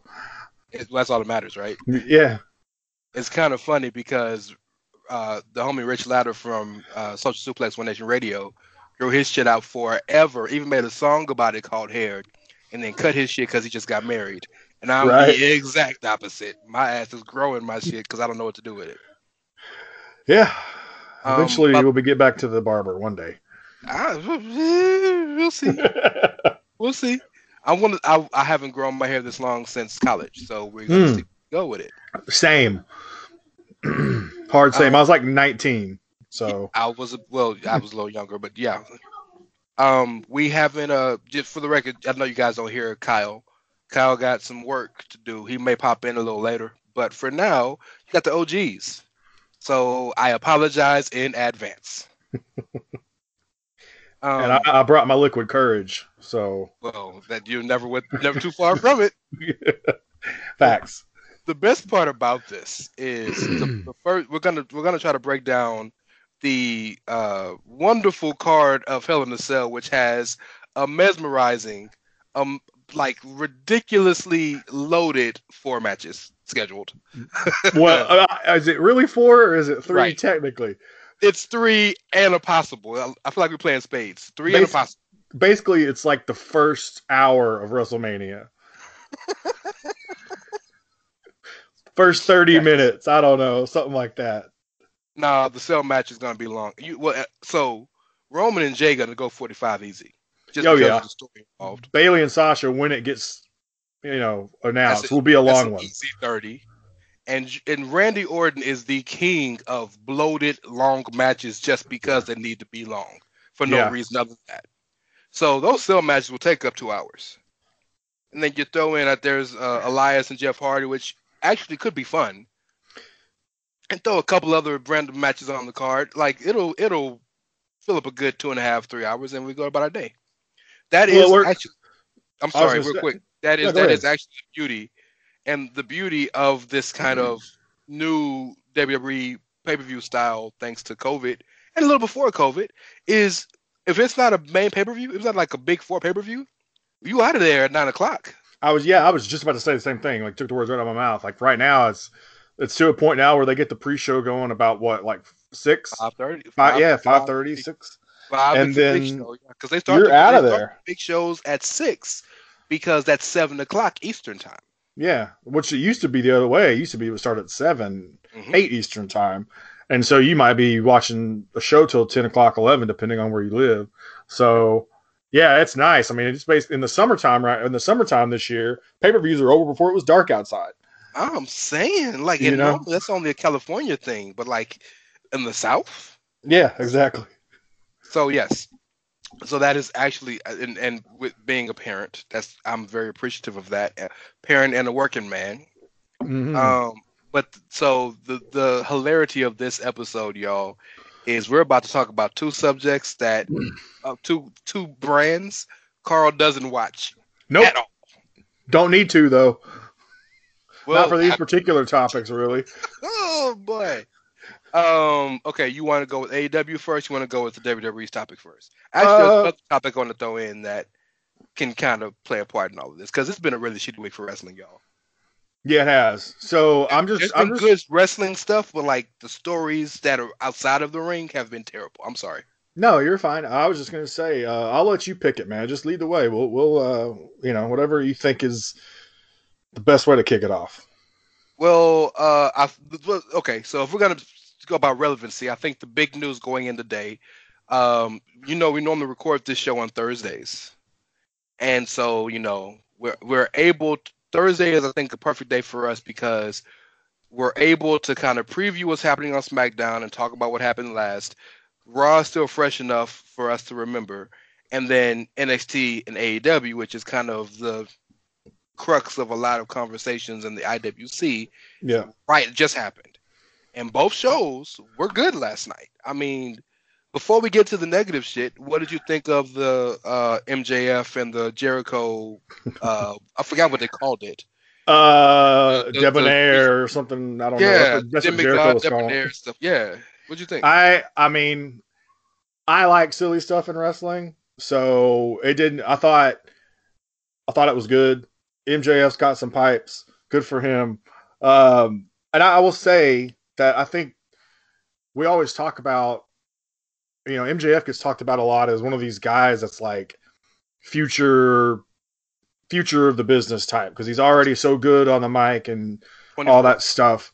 And the wrestling will get better as he goes along. You would hope.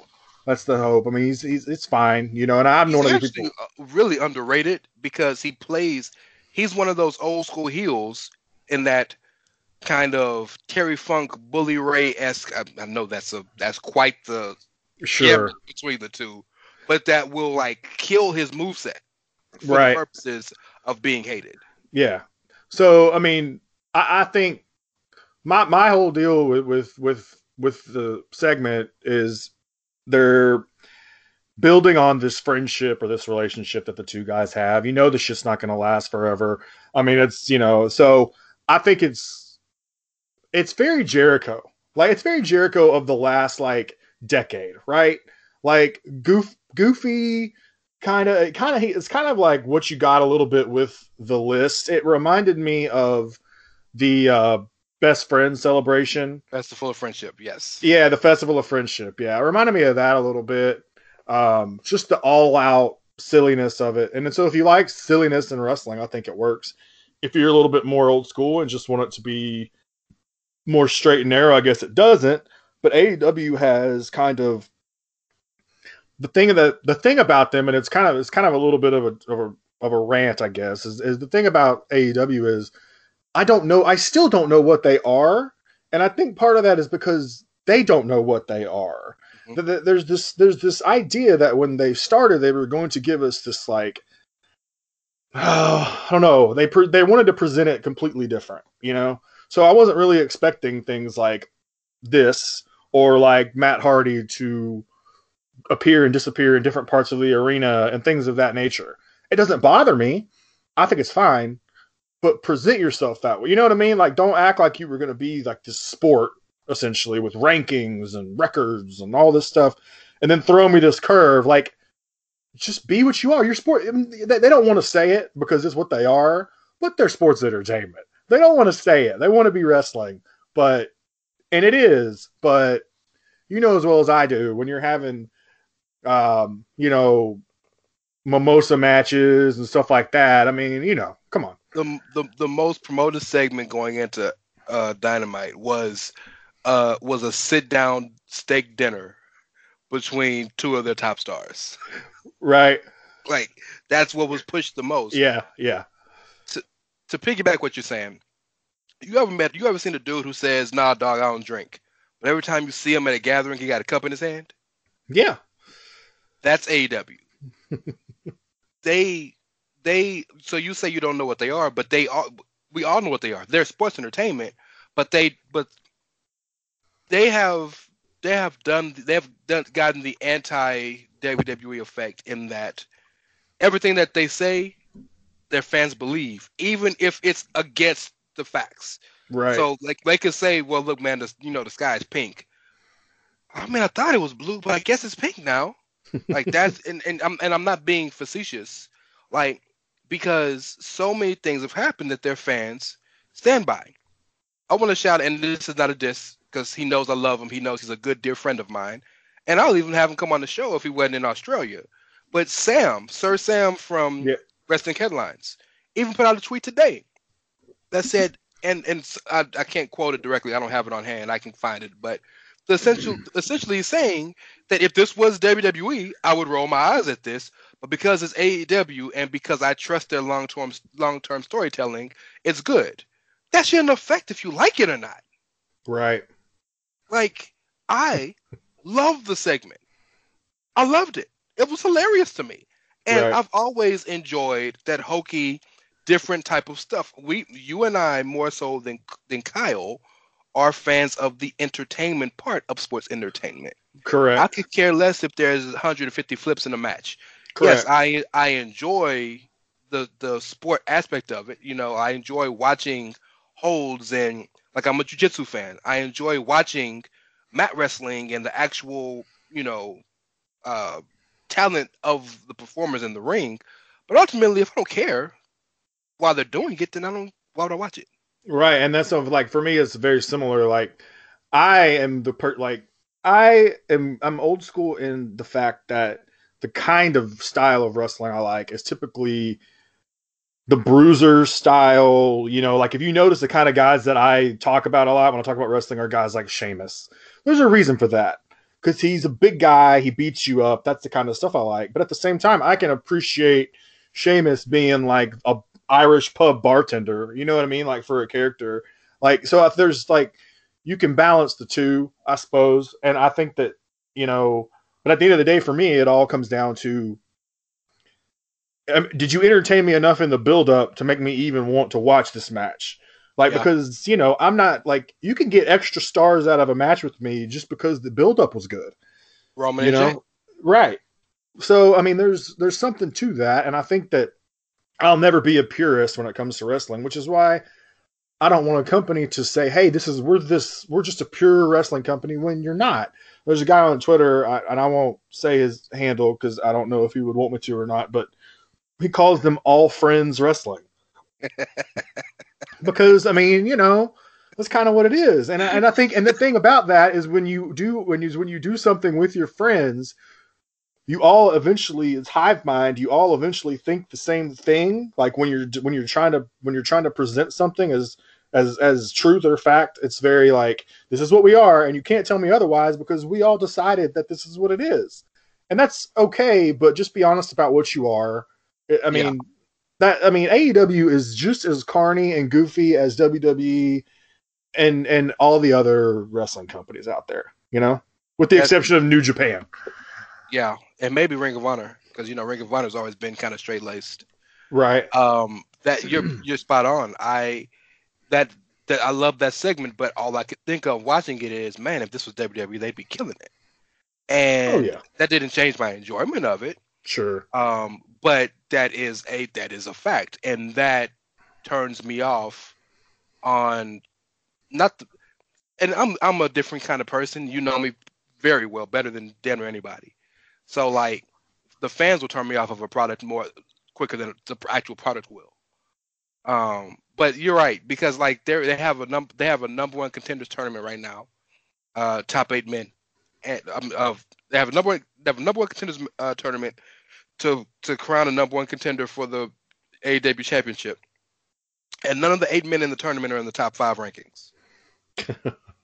The guy who's fighting Moxley at Full Gear in a few weeks, Eddie Kingston. Yeah. My guy. He's great. Eddie. I wish he was in the show. I'll watch more often. I'll be honest. Man, me too. But I enjoyed him in his brief run in NWA before they kind of stopped with all that. I enjoyed him there too. He was really good. Yes, but I am happy for him in AEW because AEW will let him say what he wants. True. So I do very enjoy true. That. He's not on the rankings.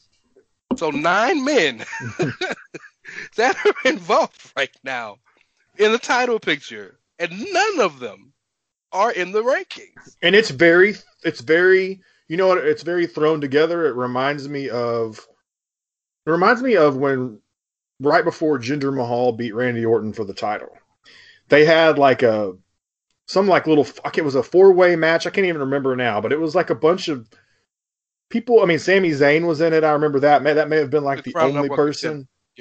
Yeah, and you're just kind of like, well, how did Jinder Mahal get in here? That's what you thought. Because what's he doing in here?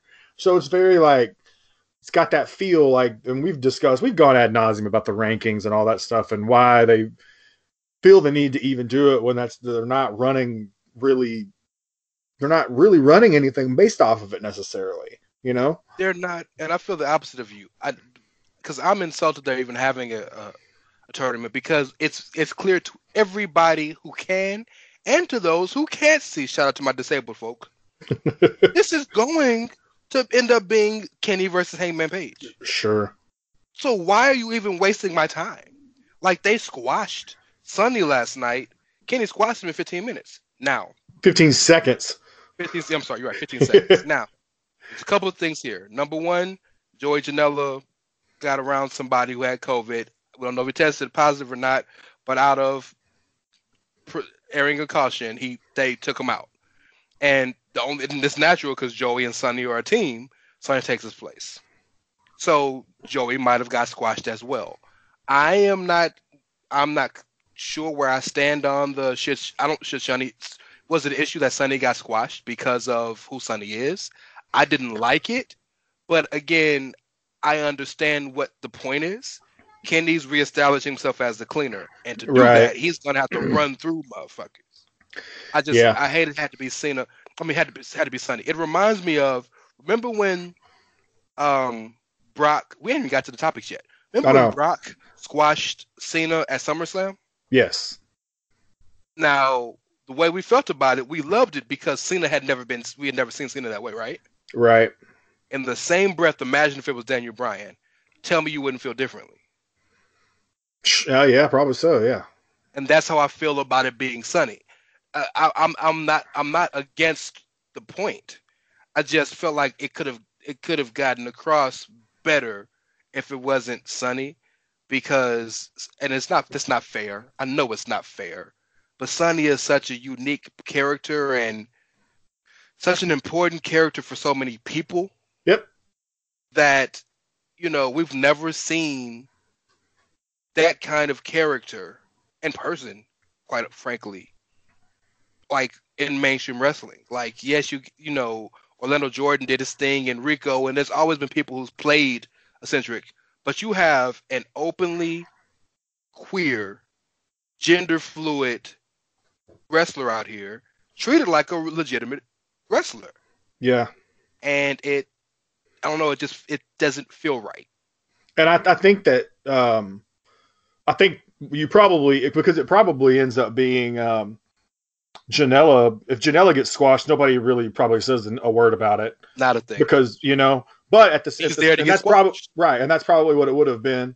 So in my opinion, I understand why you put Sonny in there to take Janela's place, like you said. The point. Where's Sean Spears at? Bring that goofy motherfucker in there. Let him get squashed. Is he in the tournament? No, he's not. But Sean Spears is number 5 in the rankings because this year Sean Spears is 14-2. Oh, they got him winning matches. He's winning, but he doesn't wrestle on Dynamite. He wrestles on Dark. Oh, okay. So that's why nobody knows.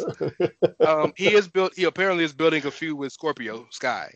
Okay. That they'll probably have a match at Full Gear, which I mean, I'm down for because Scorpio is fantastic in the ring, and as much hate as we like to throw the Super Mega Heels way, I'm wearing his WWE shirt right now. Ah, that's fair. So, but the real reason we brought up AEW is because of the tag match. 8-man tag, 8-man tornado tag, or whatever the fuck. So Butcher and the Blade, the Young Bucks. Who was the fourth? Oh, Private Party, and 3 and 10, I believe, is Silver and Reynolds from the Dark Order. I lose track of the numbers. I know Evil Uno and I know Stu Dos. The rest of them, they're numbers. But everybody's favorite tag team, Silver and Reynolds. And Reynolds basically took the Omega effect, the tandem, top rope, splash, and leg drop from Private Party. And Cassidy, stiffed the shit out that leg drop. Not on purpose, but it happens. Sure. And Alex Reynolds was visibly out. Knocked out. His arm was stuck in the air on the ground. And the first thing they do is Blade, aka Pepper Parks, for those of you who know Pepper Parks from the Indies, drags him to the corner to tag him in. And then they proceed to keep going and having the match for another minute before he comes to and realizes, and you can see him visibly terrified. Yeah. Like, what's happening? And then he takes 2 or 3 more bumps. Yeah, he does. Nick hits him with the basically the CM Punk combo, the running knee to the corner and then the bulldog. So there's so much wrong with this. Number one, Pepper Parks has been wrestling too goddamn long to not have seen this man out. And don't tell me he didn't see it, because why would he drag him to the damn corner? To make a tag. He drug him to the corner, got out of the ring, reached over, grabbed his hand, and tagged himself. He knew he was out. Period. And when he tagged him, even if you're thinking he's just selling the shit out of it, because again, Silver and Reynolds are fantastic. Sure. When you tagged his arm and it didn't move. Yeah. And then, a lot of people have been going after the ref, which is completely fair, by the way. But also, look, you've got 2, the not so young Bucks are in the ring. Okay. Those guys have been wrestling forever. Okay. Forever. They've been wrestling since they were quite literally the Young Bucks. And so I don't understand how nobody in all the chaos doesn't see this. It felt like one of these situations where everybody was just trying to get their shit in, because That's what a tag team match is in not an AEW necessarily, but a Young Bucks tag team match is very much get your shit in. And AEW too, sir. Yeah, I mean, outside of maybe I was thinking maybe like, the FTR. But yeah, I mean, so just it's egregious first of all, because I just don't like, I didn't watch the show live. I didn't see it live. But I mean, clearly people that were watching it noticed, because it ended up on a clip on the interwebs not too much longer after the fact that it happened. So, I mean, I guess what I'm trying to figure out here is what happened? What's the logic? If you're one of these guys in the ring, what was your thought process? And dragging a guy to the ring should have, first of all, not knowing what his injury was, you could have made it worse by dragging him to the ring. That was dragging him to the corner. That was stupid. He should have gotten over him and said something to the referee. The referee should have noticed, throw up an X, something. Because there are times where certain types of injuries, if you move someone's head, can make it worse. And like, so what happened? I don't know, man. It's one of these things where I'm just like, well, let's break it down, because there are 6 entities I'm pissed off at. First entity very clearly is Pepper Parks, Blade. Number 1. You should have known. You should have fucking known when you dragged him. And you did know. Number 2, Rick Knox, the ref. We trash AEW's refs on here so much because they, and I, individually as people, you don't get much better people than Aubrey Edwards, Rick Knox, and Bryce Remberg. They are fantastic people, and they have done fantastic work. But it's something about in that company that they just can't get it right. This has happened way too many times. Britt Baker got knocked out, and Aubrey didn't notice. Matt Hardy got knocked out, and they started the match. They kept the match going. Now Alex Reynolds got, like, what are we doing? That's number 2. Number 3, the Young Bucks were in the match. You're EVPs. Ultimately, It's not just your job to wrestle. You put that on yourself when you made the deal with Tony to be EVPs. You are more responsible. You are responsible for more than just your moves and your matches. That is what you chose. Number 3. Number 4, and I know people ain't gonna think about this, but John Silver should have noticed his partner was hurt. That's your partner. Sure. Right? Why are you going along with the match? Yeah. In fact, because after Reynolds got dragged to the side, Silver was the one who was in the ring still going at it. Number 5, whoever's sitting at the gorilla position, or they call it the Dusty position because it's Cody. Right. So Tony, Cody, Kenny, Dean Malenko, whoever is there should have noticed he wasn't moving. That's the entire reason you're there. You're not like Vince, so you don't feed lines to the commentary. You don't. Your producers don't produce matches. They do what they want. What other reason do you have a gorilla position for? And even after the match, Cody came to check on him. So now you want to notice after the dude is up and moving. Sure. And 6th, apparently after the match, the doctor yanked him out of the ring to check on him. What are we doing? This is a professional company? Yeah. And look, they don't run a sloppy shop. Well, shout out to Taz, you know. And I know people are gonna immediately jump to WWE because they have had their egregious moments too. Absolutely. And in this situation, the only thing recently that you can think of is Liv, and they corrected that fast as fuck. Yeah. Right. Well, yeah. But think about recently. What was it the other week when Ivar got hurt and they stopped the match even though Ricochet kicked out? Yeah. Like they will. The most famous one is when Bryan was in the midst of his concussion run, and him and Randy Orton were in that hardcore match, and they stopped the match, and Bryan and Triple H got in a legit fight in the back because Bryan didn't know why they stopped the match.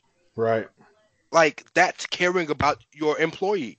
So this is independent contractors. Right. So this is where I kind of go, and I'm not gonna name 6 people that I'm mad at.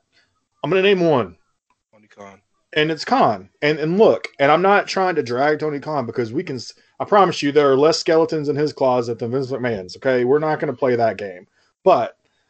And by the way, WWE is going to get some work here in a little bit too. So let's not just, let's not worry, it's not just the AEW sloppy shop show, okay? But this is why it's Khan, because you just had an incident with Matt Hardy not too long ago, okay? You ultimately own the company. It's your company, period.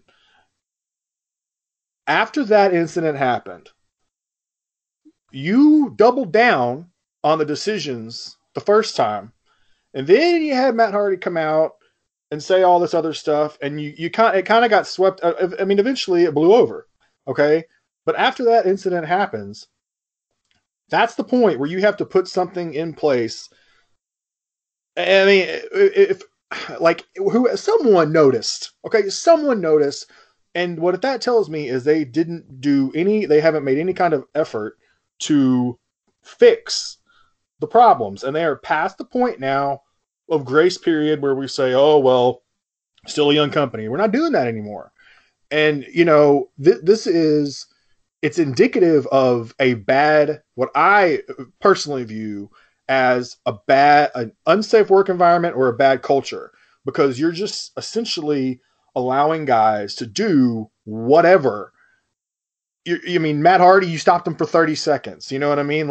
You're letting these guys do whatever, and someone's going to end up dying in that ring. Someone's going to end up severely hurt, never wrestling again because of stuff like this. You got to put a stop to it. And there's no defense. And to everyone's credit, by the way, everyone I've seen online, AEW fan, WWE fan, whatever, has been very, very in agreement that this was terrible. It's a bad look, but it kind of got swept under the rug even still because of the Jericho MJF segment being so great and the Kenny Omega bringing back the cleaner and all, and all these things. So once again, it kind of got overlooked because we're so happy with AEW's television show. Come on, man. It doesn't happen anywhere else right now still. They're still in this grace period. I just don't understand. At what point do we say, look, these guys have to be responsible for what happens in that ring, and they've got to say something? Has Tony Khan said anything? These guys have got to say something, speak up, speak out, something. Keep going. I'm going to the Twitter account. Yeah, well, and I'm not trying to get on a rant, but we talked about this earlier in our little group chat about, and it gets a little political here, but we talked about Andrew Yang, and I'm not here to bash Andrew Yang, but he's been here very adamant about what he wants to do with how WWE wrestlers are classified in terms of,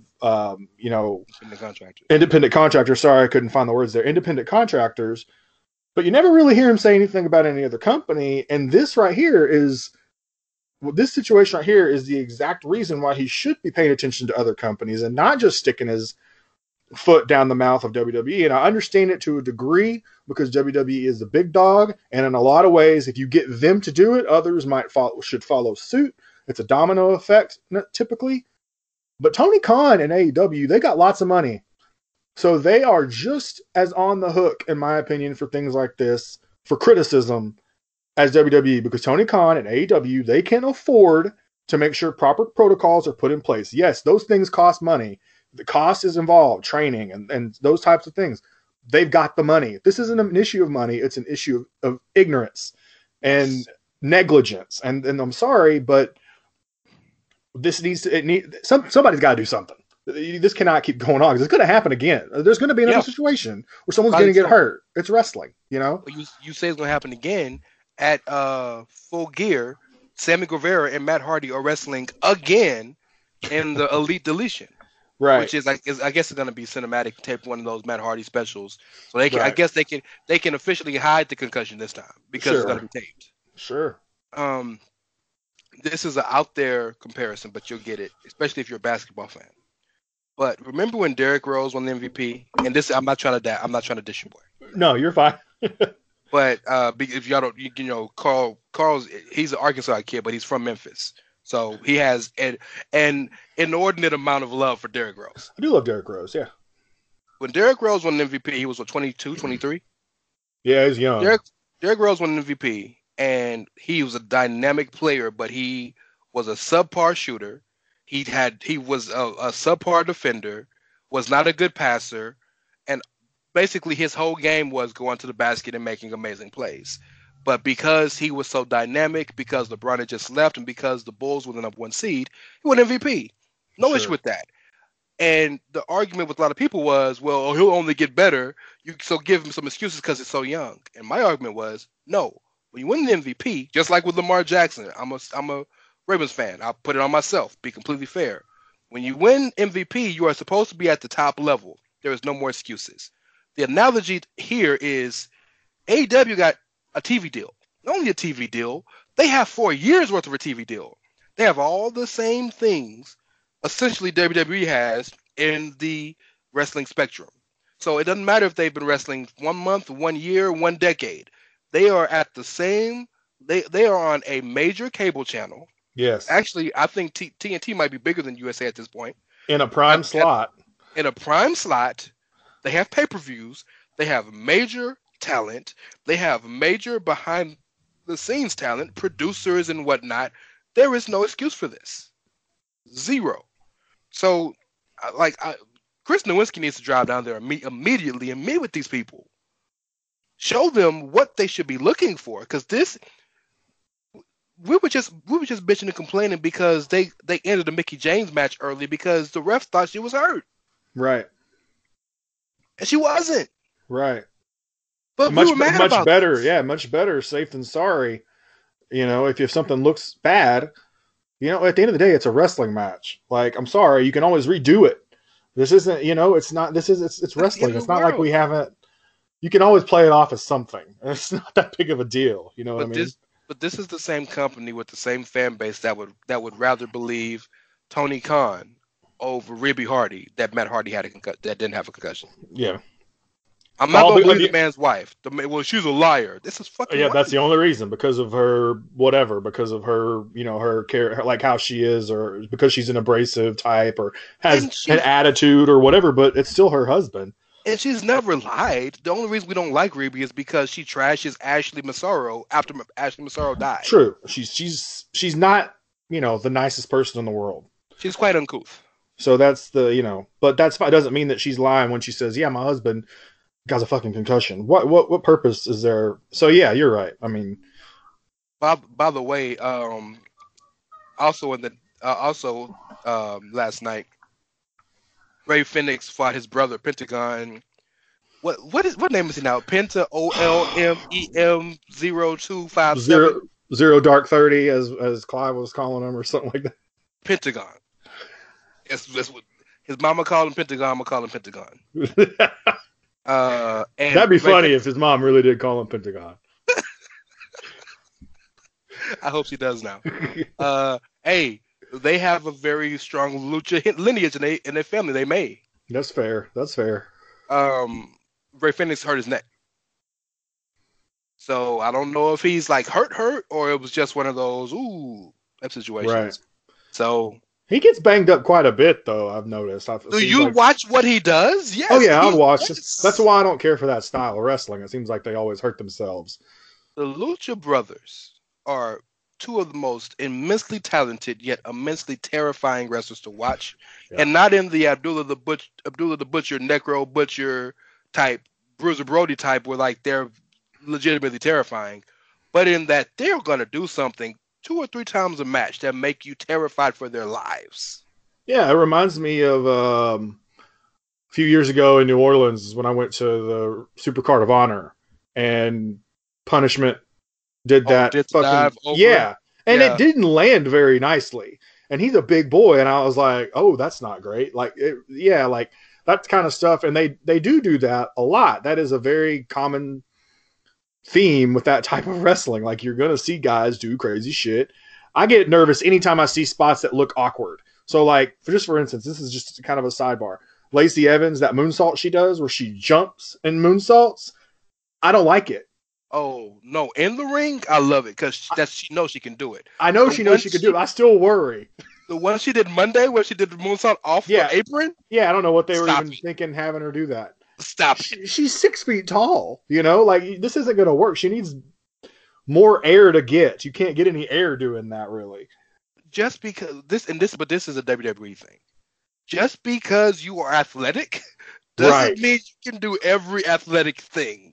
And they've had her do some stuff before, like there was that spot with Naomi a while back where they tried to have on SmackDown. They had her try to do, but I'm kind of getting off subject. But just like moves like that, where something looks like it can be a little shaky, always make me nervous. That's why I like the ground and pound, beat 'em up guys. They don't do that very much. You know what I mean? Like occasionally you get it, but not so much. The joke is that Vince forgot that Charlotte isn't wrestling, so he's like, "Tell Charlotte to do another moonsault." Candice Lacey. Tell her to do that moonsault, pal. Let's get on the WWE. Let's shit on them for a second. Okay, I'm down. Before we get to Speaking Out UK or NXT Speaking Out, you heard that apparently Orange County released their COVID hotspots in all 3 of WWE's places. Yeah, I'm not surprised in the least bit. Oh, that's hilarious. And what I found funny, being an NBA fan, is they called it the WWE Amway Center. I know the DeVos family and the Magic are like, ooh. Our bad. For the record, WWE earned that distinction because they did. Were terrible with this whole process. Yes, they were. Yes, they were. I'm surprised Roman didn't. I'm surprised Roman came back. Still surprised. I think that they made consent. First and foremost, when the first one got out, like they realized, okay, something's wrong here. Yeah. But then some other shit happened, and then a couple other people got it because they're clearly not doing what they're supposed to do at home. Right. But they had to make some, like Roman has said, like I show up to the arena, I go do my stuff, I get in the car and I leave. Like Roman isn't there at 2:00 like the rest of the wrestlers are. Right. Because like they know he ain't for it. Kevin Owens, Sami Zayn, like there's a lot of these people. Kyle O'Reilly, you know, Kyle O'Reilly is a diabetic. He wasn't with the shits, and now he just main evented TakeOver. So they made concessions and they made some changes in their testing, and especially down at the Capitol Wrestling Center, the PC, whatever it's called now. Yeah. Like they're like testing. What they're not testing for is pedophiles or idiots or domestic abusers or just all of these motherfuckers. So I guess they don't want to go overseas to do it. That's the problem. Maybe it's just overseas. Oh, I know it's over here too. And for the record, what's hilarious is we're going to talk about NXT UK, but the 3 guys that we know about, apparently it's more than 3, but the 3 main guys we know about in the stateside, Riddle, Patrick, and Austin Theory, they get their ass whipped every week. Have you noticed that? I have noticed that. I will say though that before we jump on the UK, that this kind of stuff is more than like you got to lose in the ring bad. You know what I mean? This isn't the curtain call 1996 where you broke kayfabe. This is something. This is worse. This is in hog matches with Phineas Godwin. Right. Exactly. So, and it's weird to me because when we talk about it, we know Triple H is running the NXT shit, right? That's his baby. And so it's interesting, like, is Triple H the one levying these punishments? As if to say, okay, well, this is how I got punished when I did bad things. Well, this is how you get punished now, too. You're just going to lose some matches. Like, surely he is not. I wonder about Triple H sometimes. And the whatever's going through his brain, where he's worried about, Matt Riddle and Velveteen Dream especially those two, had star written all over them. Especially Velveteen Dream, in my opinion. But, I mean, you can always, you're going to find, there's always going to be new wrestling talent. This isn't some, where wrestling is now, where it is right now, where there's, it's still very niche. You've got 3 million people watching pretty much at the max, usually. I don't think we're ever going back to the glory days of Austin 316 and Know Your Role, SmackDown Hotel, Hulk, maybe, but even if we did, these guys are not so great that they're beyond reproach, that they are lose some matches, and that's it. That's enough for me. It's not enough. It's not enough for people. You see it. People, they are getting every week. These guys come out there. And I know Twitter isn't the real world, okay? But like the internet drags them to hell every week. Like that has to mean something. You know what I mean? You've made enough people uncomfortable.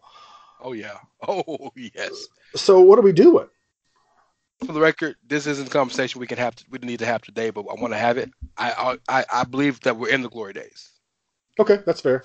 So, sounds like another podcast. Look at you. That's what we in the business call foreshadowing. Yeah, foreshadowing. That's a tease. Yes, but this is the reason why we're fans and we're not businessmen, wrestling businessmen, because I agree with everything you said. However, there is this thing called contract legality that may say otherwise. So while people like Jack Gallagher, who's openly admitted to what he did, can be gone, and Ligero, who's openly admitted that he did it, it can be gone, and Travis Banks, who's openly admitted he did it, can be gone, you just fire them immediately. Well, yeah, because they openly admitted it. They broke a clause. From what I've been told, from what I've been led to believe, Riddle, who says so with his own mouth, and Patrick told WWE about their transgressions before they came out. Right. So if you fire them now, that is retaliation. So like, and if there's a lawyer listening, in fact, you know what? I have a lawyer friend, homie Dave Ungar from Bandwagon Nerds and Attitude of Aggression. I'll ask him this for sure and get a concrete answer for you next podcast. But I'm sure that the issue is the legality of firing them, and them, because these are accusations. Not one person has been charged. Not one case has, except for Riddle's case now, which is a civil case. It isn't a criminal case. Sure. Now, one of these has gone to criminal court. I don't even think, other than Riddle, any case has been filed. So this is literally just, well, she said this. So if you're Vince McMahon or Triple H, and these are people who are, especially in the case of Riddle and Dream, who are integral to your business, you're just going to say, nah, you're gone. Or you're going to say, let's see what happens. In the meantime, I'm going to use them. Now, to you and me, this bullshit. Fire them. You got a million other people you can hire. But to them, it's worth waiting. And one thing I think we know about Vince and Triple H, especially Vince, is he respects a person who can deal with adversity. So if, like, these guys, these Riddle and especially Patrick, because Patrick getting it from not only from the fans, but from like the other NXT guys, from what I hear, like he is ostracized. Sure. Like if he can still thrive, because he's been forget all the bias. He's been doing well. He's performed fantastically through all of this, performance-wise. That breeds respect in Vince's mind, which is a crazy thing, and puts you in the mind of the beast.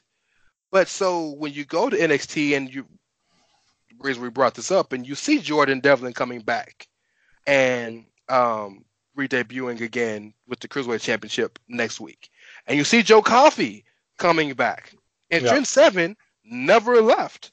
Wolfgang never left. When you see these things happening, I think these are the reasons, and I could be wrong. It's got to be what it is. Sure. I mean, I can see it, and I think we'll learn more about it. Maybe when their contracts expire, and we say, "Oh, okay, do they?" And we don't know. This isn't like WWE. Isn't really like we don't have an Adam Schefter of the WWE. We're like Ryan, anytime Ryan said, right. When someone signs a contract, we don't know. Oh well, Roman Reigns just signed a 3-year deal worth $130 million with $30 million guaranteed or whatever the fuck. We don't get that. So we don't always know when contracts expire until someone just kind of randomly tells us. And I don't know how long these guys are signed for, what it looks like. You know, is the backlash for the guys in the UK as big as it is in the US? Because, you know, the majority of the WWE brand, especially, it is a worldwide brand, but the main stars, you mostly see them in the US the majority of the time. So the UK guys, is it one of these things where it's like, okay, well, we can let it slide because in the UK it's this, you know, and in the US it's this. But that's to your credit, Marty Scurll. Marty Scurll, while he's been ostracized from Ring of Honor, did nothing legally wrong. Right. Exactly. Yeah. So I mean, that's the other part of it too, right? Like, well, like you said earlier, like legality. Like, what are you firing me for? You know, I didn't break a law. You know, I might be a gross human being, which is definitely the case. But you know. Is it provable, though? This is the thing that we have to remember. I truly believe, and I know I can speak for you, and more than anybody, I know I can speak for Kyle. Right. And we here at the Outsider's Edge firmly believing people who believing accusers when they say something happened. Right? The onus should not be on the accuser to prove that they're telling the truth. The onus should be on the person who was accused to prove that they didn't. Correct. Well, it should be, right? Now, that's really how we all should feel. However, in a business or a court of law, you can't go with feelings. You have to go with facts. And if there are no facts that can verifiably prove that this happened, then it's he said, she said. It is. I believe she said. But you're going to fire a man that makes $150,000 a year and is globally all over the world? Yeah. And to be fair, like, this is a lot of the reason why I don't necessarily always join the discourse with this particular subject, because a lot of that part that you just said, the part that you said out loud there, is the part that if you try and bring it up in a lot of circles, it's not going to end well necessarily. And so there are a lot of people that, you know, you and me can talk about this and we can put it out on the airwaves, but there are also a lot of people in the wrestling community that I trust. And, you know, I don't want to put myself in a situation where I'm at odds with someone over something that, even though I agree, we still have to look at the reality. And like I said before, and I think it's really important to remember that social media is not the world at large, by and large. I mean, you can very easily get on social media and fall in line with the exact same people that think the exact same way you do. No problem. It's called a mute button. It's called a block button. You say something I don't like, you're fucking out of here. And you can very easily set yourself up with only people that are on your side, right? You can't do that in the real world. You go to work, you got to work with people who do not agree with you. Your family members may not agree with you. Your friends may not agree with you. And you can kind of cut that out a little bit, sure. But like, there are situations in life that you cannot do that. So the discourse on this subject is particularly sensitive. And I think it's important that we at least get it out here, you know, because at least nobody can yell at us right now, I suppose. But that's, you know, but I mean, I just want to, for the record though, I mean, I think we all would be we would not lose a wink of sleep if all those guys got canned right now. Like, I mean, it is what it is. We'd like to see it, but it's probably not going to happen anytime soon. So I think that, I'm not saying we should accept it necessarily, but we should definitely be mindful of the situation. So that's really all I'm going to say about it, I guess. But that's the beauty of our society, though, is that, and a lot of people at home don't really understand the true meaning of freedom of speech. Freedom of speech doesn't mean you can say what you want and you can't. There's no it's not freedom from consequences. No, yes, somebody can punch you in the mouth because what you said.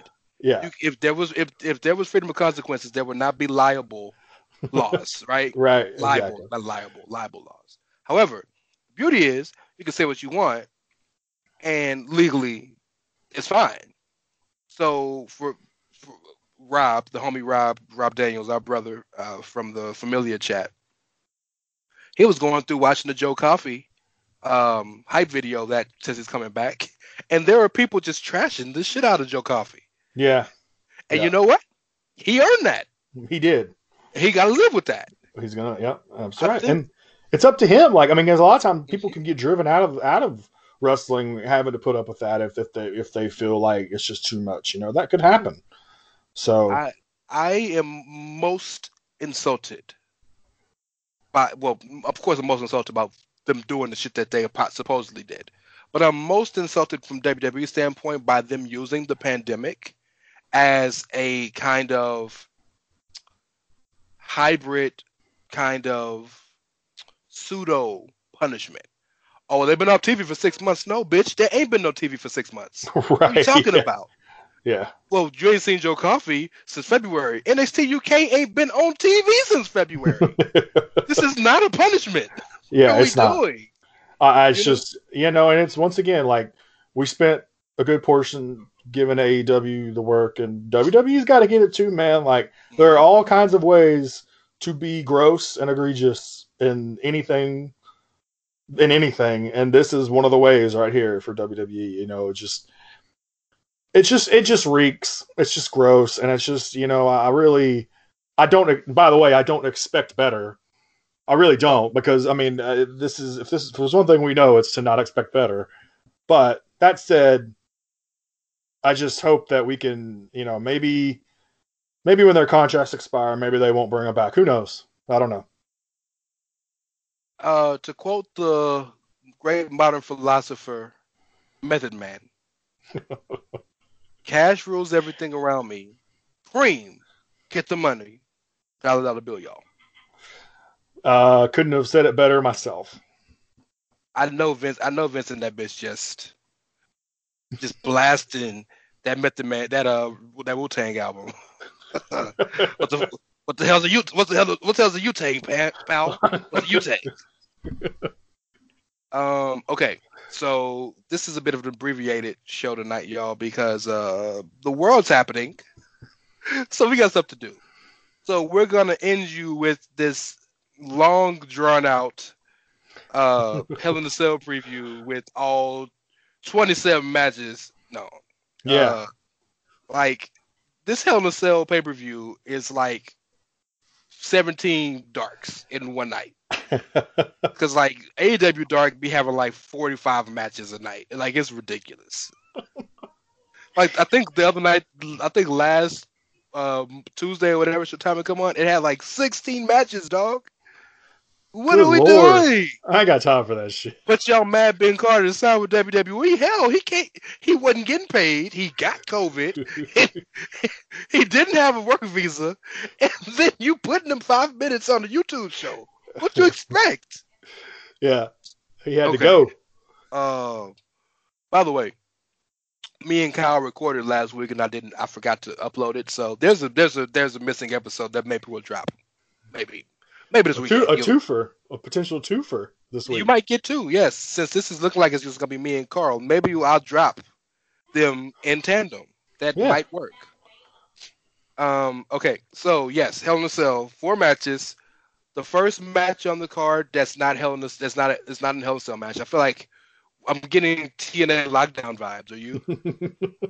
Remember when every match was in the cage? Yes.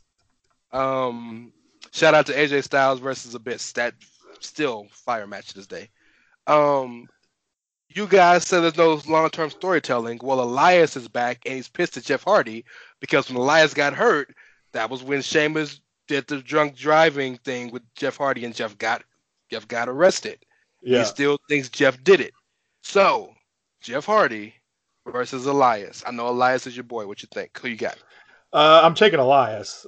So Jeff, I am going to continue to take people against Jeff Hardy until Jeff Hardy accepts his role as enhancement talent.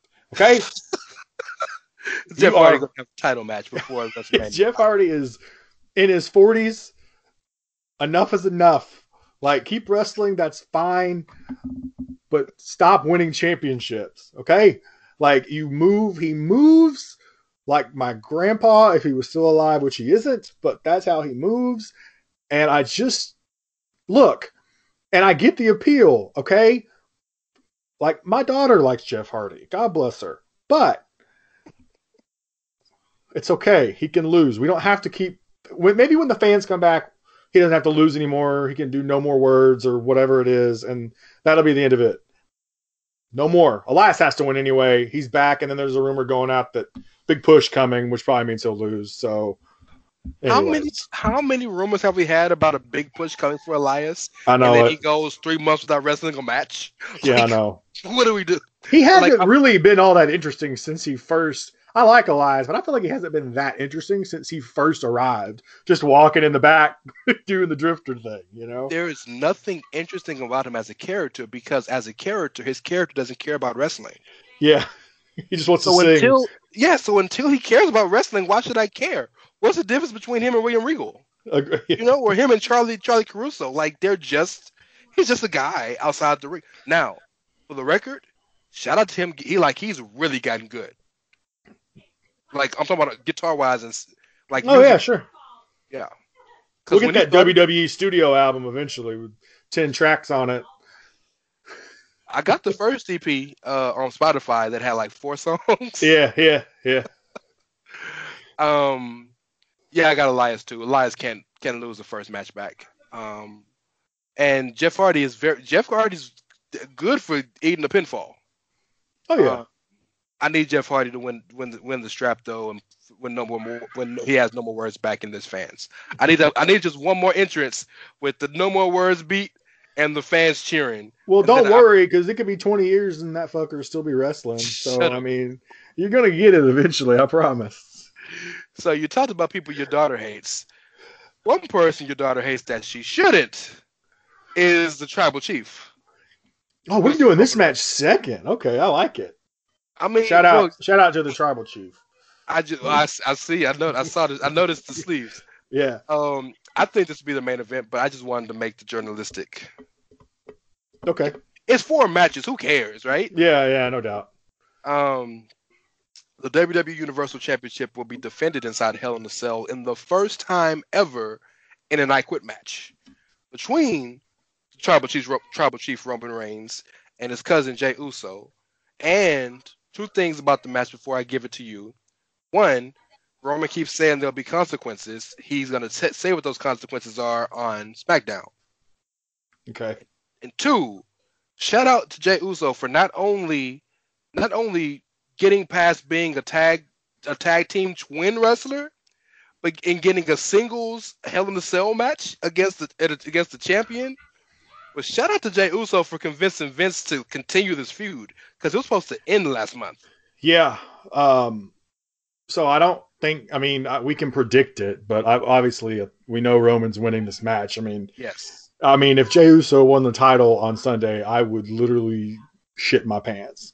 However, the funny thing is, as great as the feud has been, as great as it's all been, I don't want to bloviate necessarily about Roman for this match. I want to bloviate about Jey because I just like the last week on SmackDown after Roman had pinned Braun and Jey came out. Or not pinned, I'm sorry. After he's choked Braun out and Jey came out. Jey's acting, the facial expressions, the worry on his face, all the words, okay, all the things that you can essentially think of to say about Jey Uso, he was fantastic. Okay, I just want to make it very clear that this is the Roman show, but this isn't near as good without the performance that Jey Uso has put into this, and that's why he got another month of this. By the way, I'm telling you, it's not Roman, it's Jey, because he proved that he could go out there and be absolutely fantastic, be interesting. I mean, I'm super impressed, man. I could not stop thinking about how good he was, because we know Roman's great. But I couldn't stop. Like, that's been my biggest takeaway over the last 2 months is how great Jey Uso is. Like, he's a legitimately could be a mid-card, a mid-card champion down the road. I mean, Intercontinental champion. He may go back into a tag team when his brother gets back, maybe, probably, but we know that he has the ability now to be on his own because he's proven it. He's out there with the best guy in the world, best wrestler in the world. You know what's fantastic about what you just said? What's that? You just explained explicitly in beautiful detail why Vince hates tag teams. Because those guys can do it on their own? Because, legitimately, if you're good, like, you're going to draw more money as a singles guy than a tag guy. Sure. There is no person in the world who's meant to be in a tag team more than a twin. Right? Like, a pair of twins are born from the womb to be tag teams. Literally. And yet Jey Uso is going to probably main event 2 pay-per-views in 2 of the most critically acclaimed WWE matches of the year. Yeah. Why should he tag anymore? That's why Vince breaks him up. And what I love about it is, and yeah, Roman's winning in the conversation. It's not even a conversation. There's some tag teams where you can see, like, we knew from day one Edge was going to break out more than Christian. We knew from day one Shawn Michaels was going to break out from the Rockers. Like, sometimes you know it. But then sometimes there are your Hawk and your Animals, your Bully Rays and your Bubba Rays and your Devons, your Nick and Matt Jacksons, your Cash Dash and your Dax Dawson. Whatever you think their names are now, right? That you can't think of one without the other. And this shows you that what I love that this is showing is that so often we see that tag teams are superstars as a tag team. When you split them up, they're thought to be inept. Well, this shows that, well, if we're this good in a fucking tag team, then of course we're going to be good singles. Yeah. And by the way, this doesn't mean that Jimmy Uso is en route to being Marty Jannetty, by the way. Like, because by the way, the amount of time that he was in the last match, he was also great. And a lot of it played, when he threw the towel in and did his thing, he was also great in that moment, which shows me, we know he can wrestle, which shows me that they can both be great on their own. I'm not worried about those things. And a lot of it may have to do with the fact that you're working with someone that you've been close with your entire life.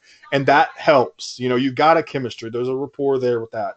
But at the same time, I mean, you still got to go out and do it. You know what I mean? Like, you still got to go out and do it. Jimmy's older. Jimmy's better in the ring. Jimmy's a better promo. Jimmy's already more popular. You say Jimmy's older? Like Jimmy. You say Jimmy's older?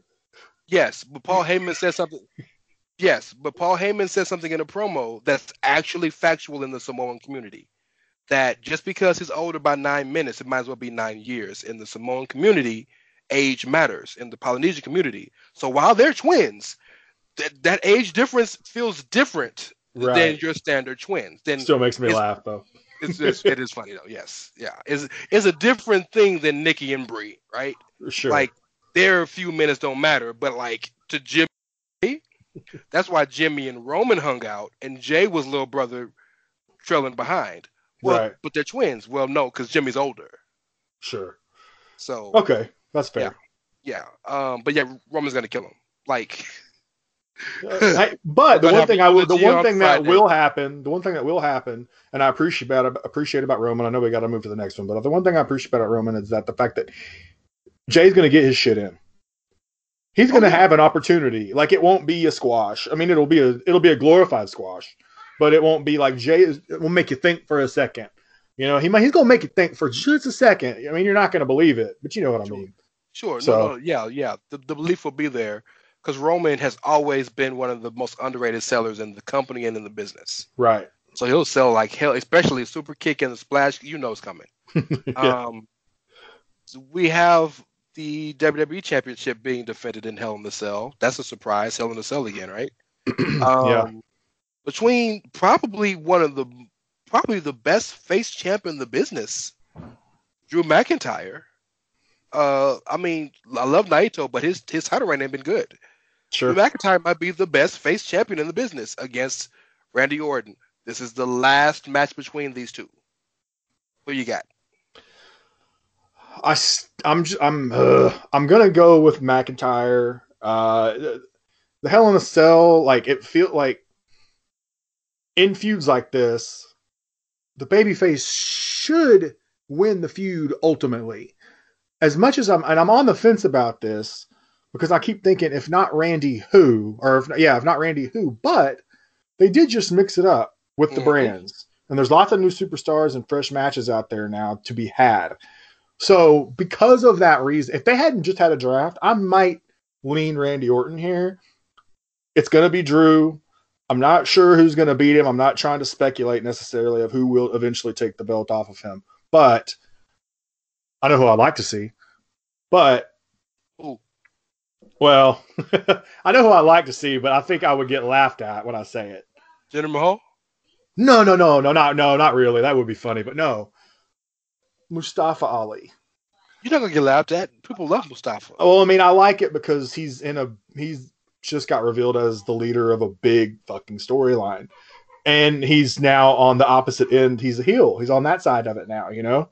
So I like it, and you could easily make the case that he could win with help from his buddies, you know what I mean? So there's he could win by himself. Mustafa. That's true. I just the way they've built Ali Drew is one of the best wrestlers in the company. He is. Just the way they've built Drew as this almost unbeatable guy right now makes it hard for me to just be like, oh, he would beat him on his own. You know what I mean? But that said, sure. Drew is going to win at Hell in a Cell. I think this will be I think it's going to be a good match. I mean, all the matches on the card look good except Elias and Jeff, which I don't care about. So, 10 minutes of filler. I ain't mad at it. Yeah. And all of the McIntyre Randy Orton matches have been good. Yes, they have. That surprised a lot of people, but they've all been good. They probably have the best ambulance match I've ever seen. Sure. Real quick tangent up on your point about Mustafa Ali. For those of you who were hating on Retribution getting beat by the Hurt Business in their first real match and whatnot, they're feuding with Mustafa. They're feuding with the Hurt Business, which is the best faction on Raw, and the Fiend. They're doing okay. Yeah, they're fine. They're okay. They're fine. AJ Styles has his Black Diesel now. Word to Rob for that one. Yeah. Big Jordan is fantastic. He gets the business so well. Which if Drew wins is where it goes, but I'm gonna call it swerve. I don't see why you do a trilogy with Randy Orton and Randy Orton doesn't win. I just can't see it. Yeah, and I am very much on the fence with this, by the way. So yes, agreed. So if this match happens, which it will, we're going to end our preview with the WWE SmackDown Women's Championship between Pam, a.k.a. Karen, a.k.a. Bad Bailey, against, Lord have mercy, them things be thangin' Sasha Banks. Lord have mercy. Lots of toxic masculinity. That's okay. It's accepted in this moment. I agree. Bailey, Sasha, Hell in a Cell, their first get-together is in Hell in a Cell, which is interesting because, we know Hell in a Cell to kind of be the feud ender. Yeah. But I think with a lot of, unlike a lot of other that they've had, that we've had, that the first match is in Hell in a Cell, I think this one may be apropos because of all the years of backstory between these two characters. That it's understandable that Sasha would want her in the cell first. Yeah, I think so.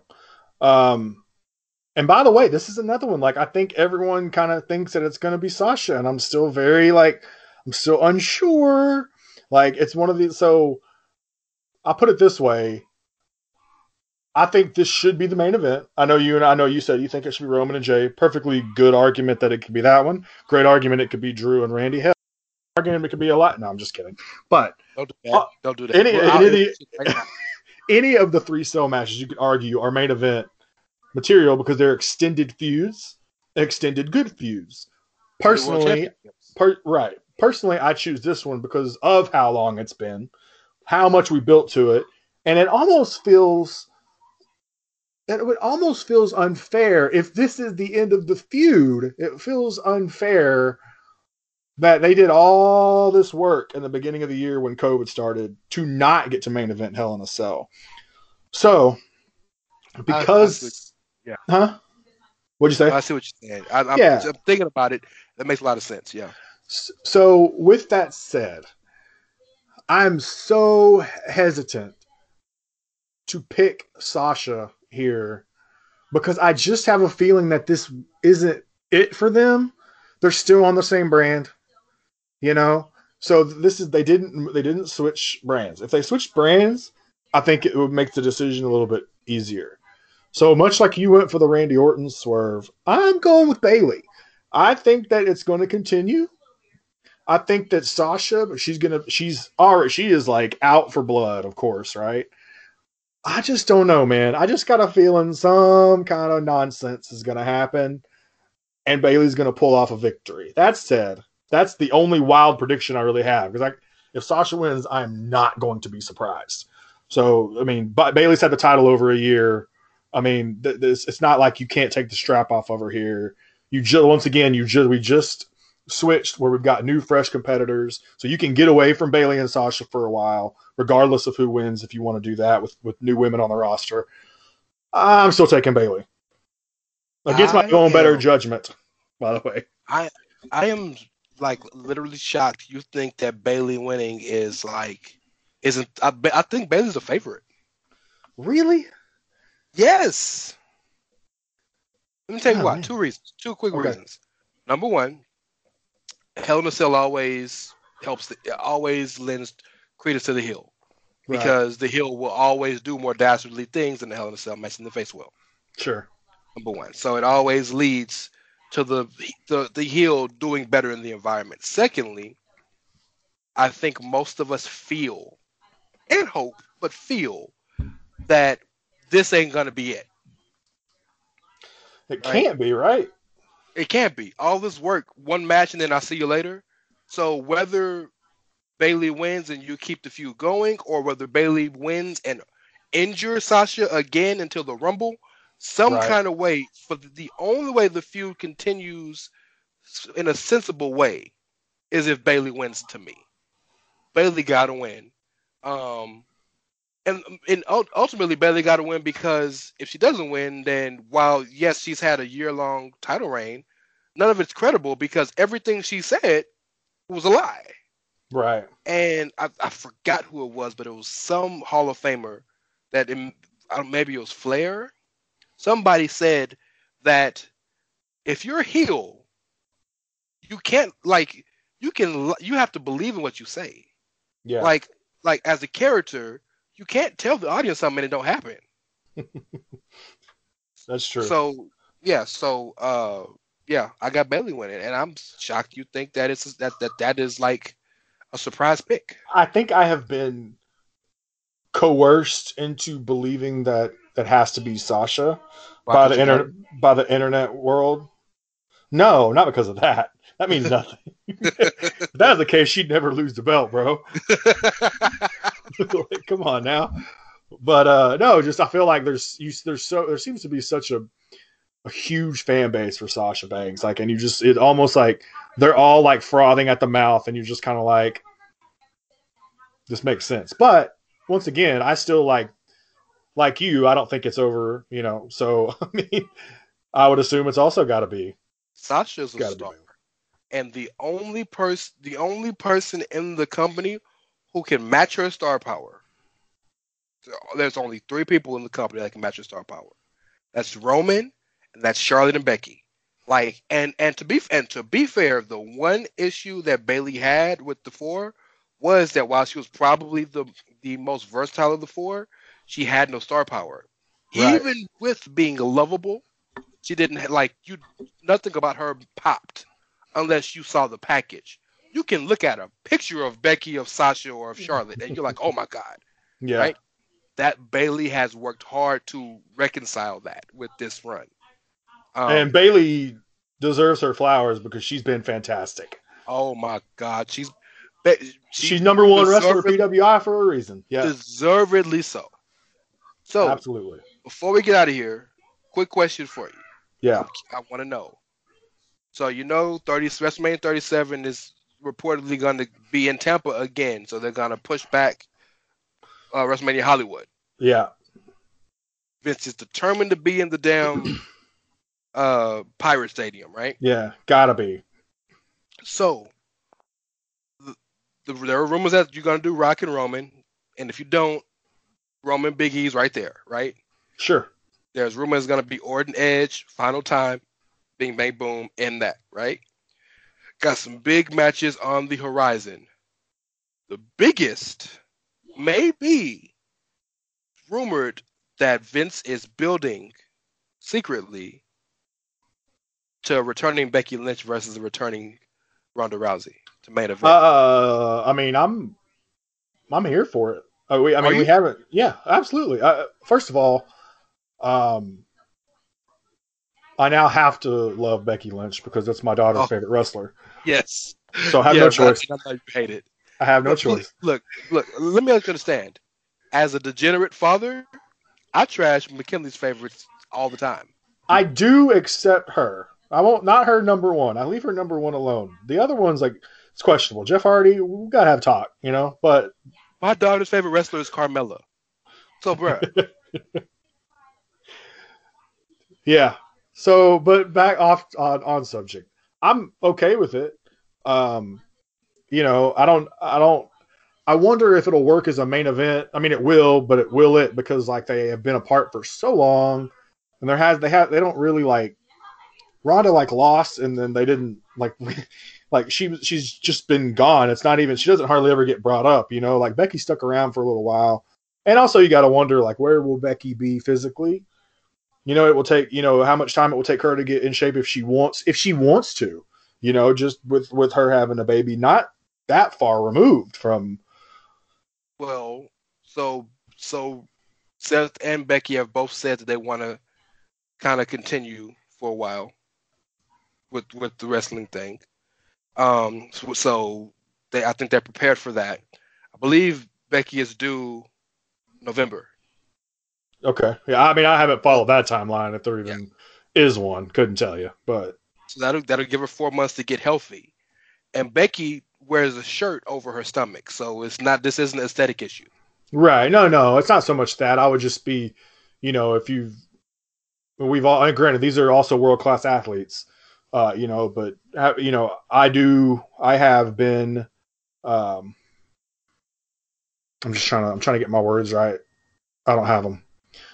I know that it's a recovery process, having been married, I've got a wife, she's had 2 kids, and I know like it's a recovery process, and not that my wife is an athlete like Becky Lynch, but you know what I mean? Like it may be a mindset thing.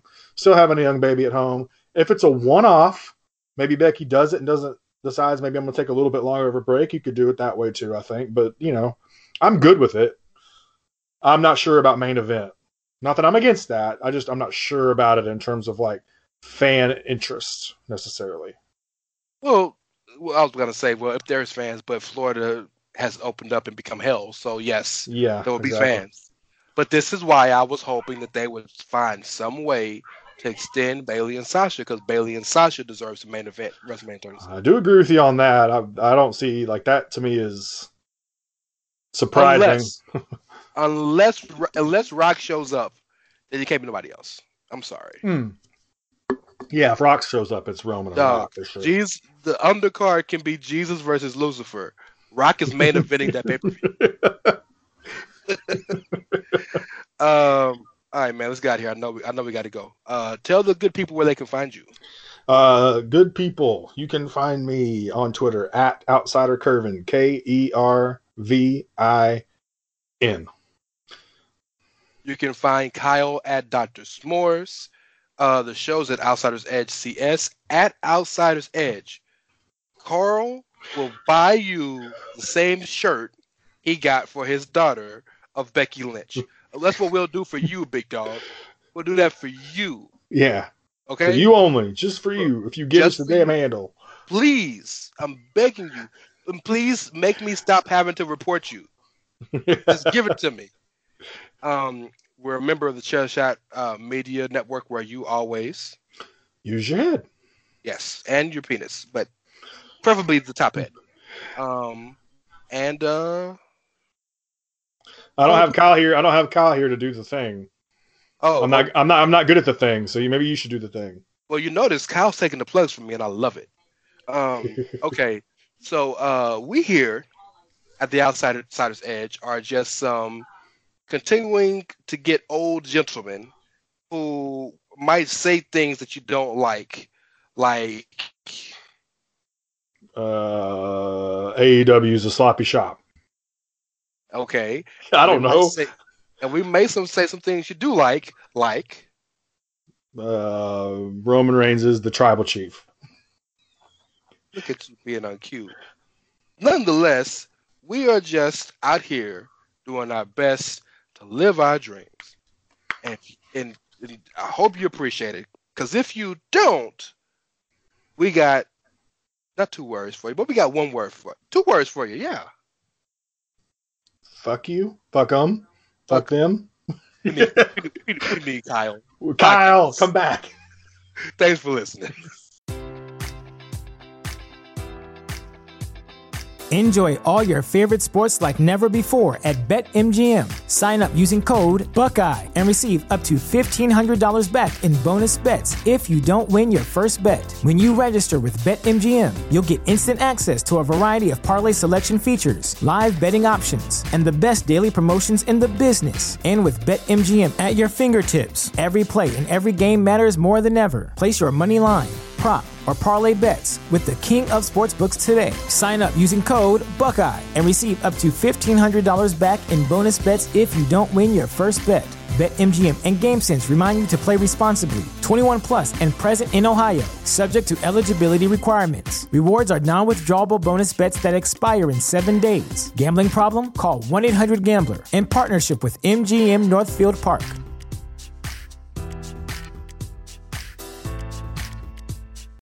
When you need mealtime inspiration, it's worth shopping Kroger, where you'll find over 30,000 mouth-watering choices that excite your inner foodie. And no matter what tasty choice you make, you'll enjoy our everyday low prices, plus extra ways to save, like digital coupons worth over $600 each week. You can also save up to $1 off per gallon at the pump with fuel points. More savings and more inspiring flavors make shopping Kroger worth it every time. Kroger, fresh for everyone. Fuel restrictions apply.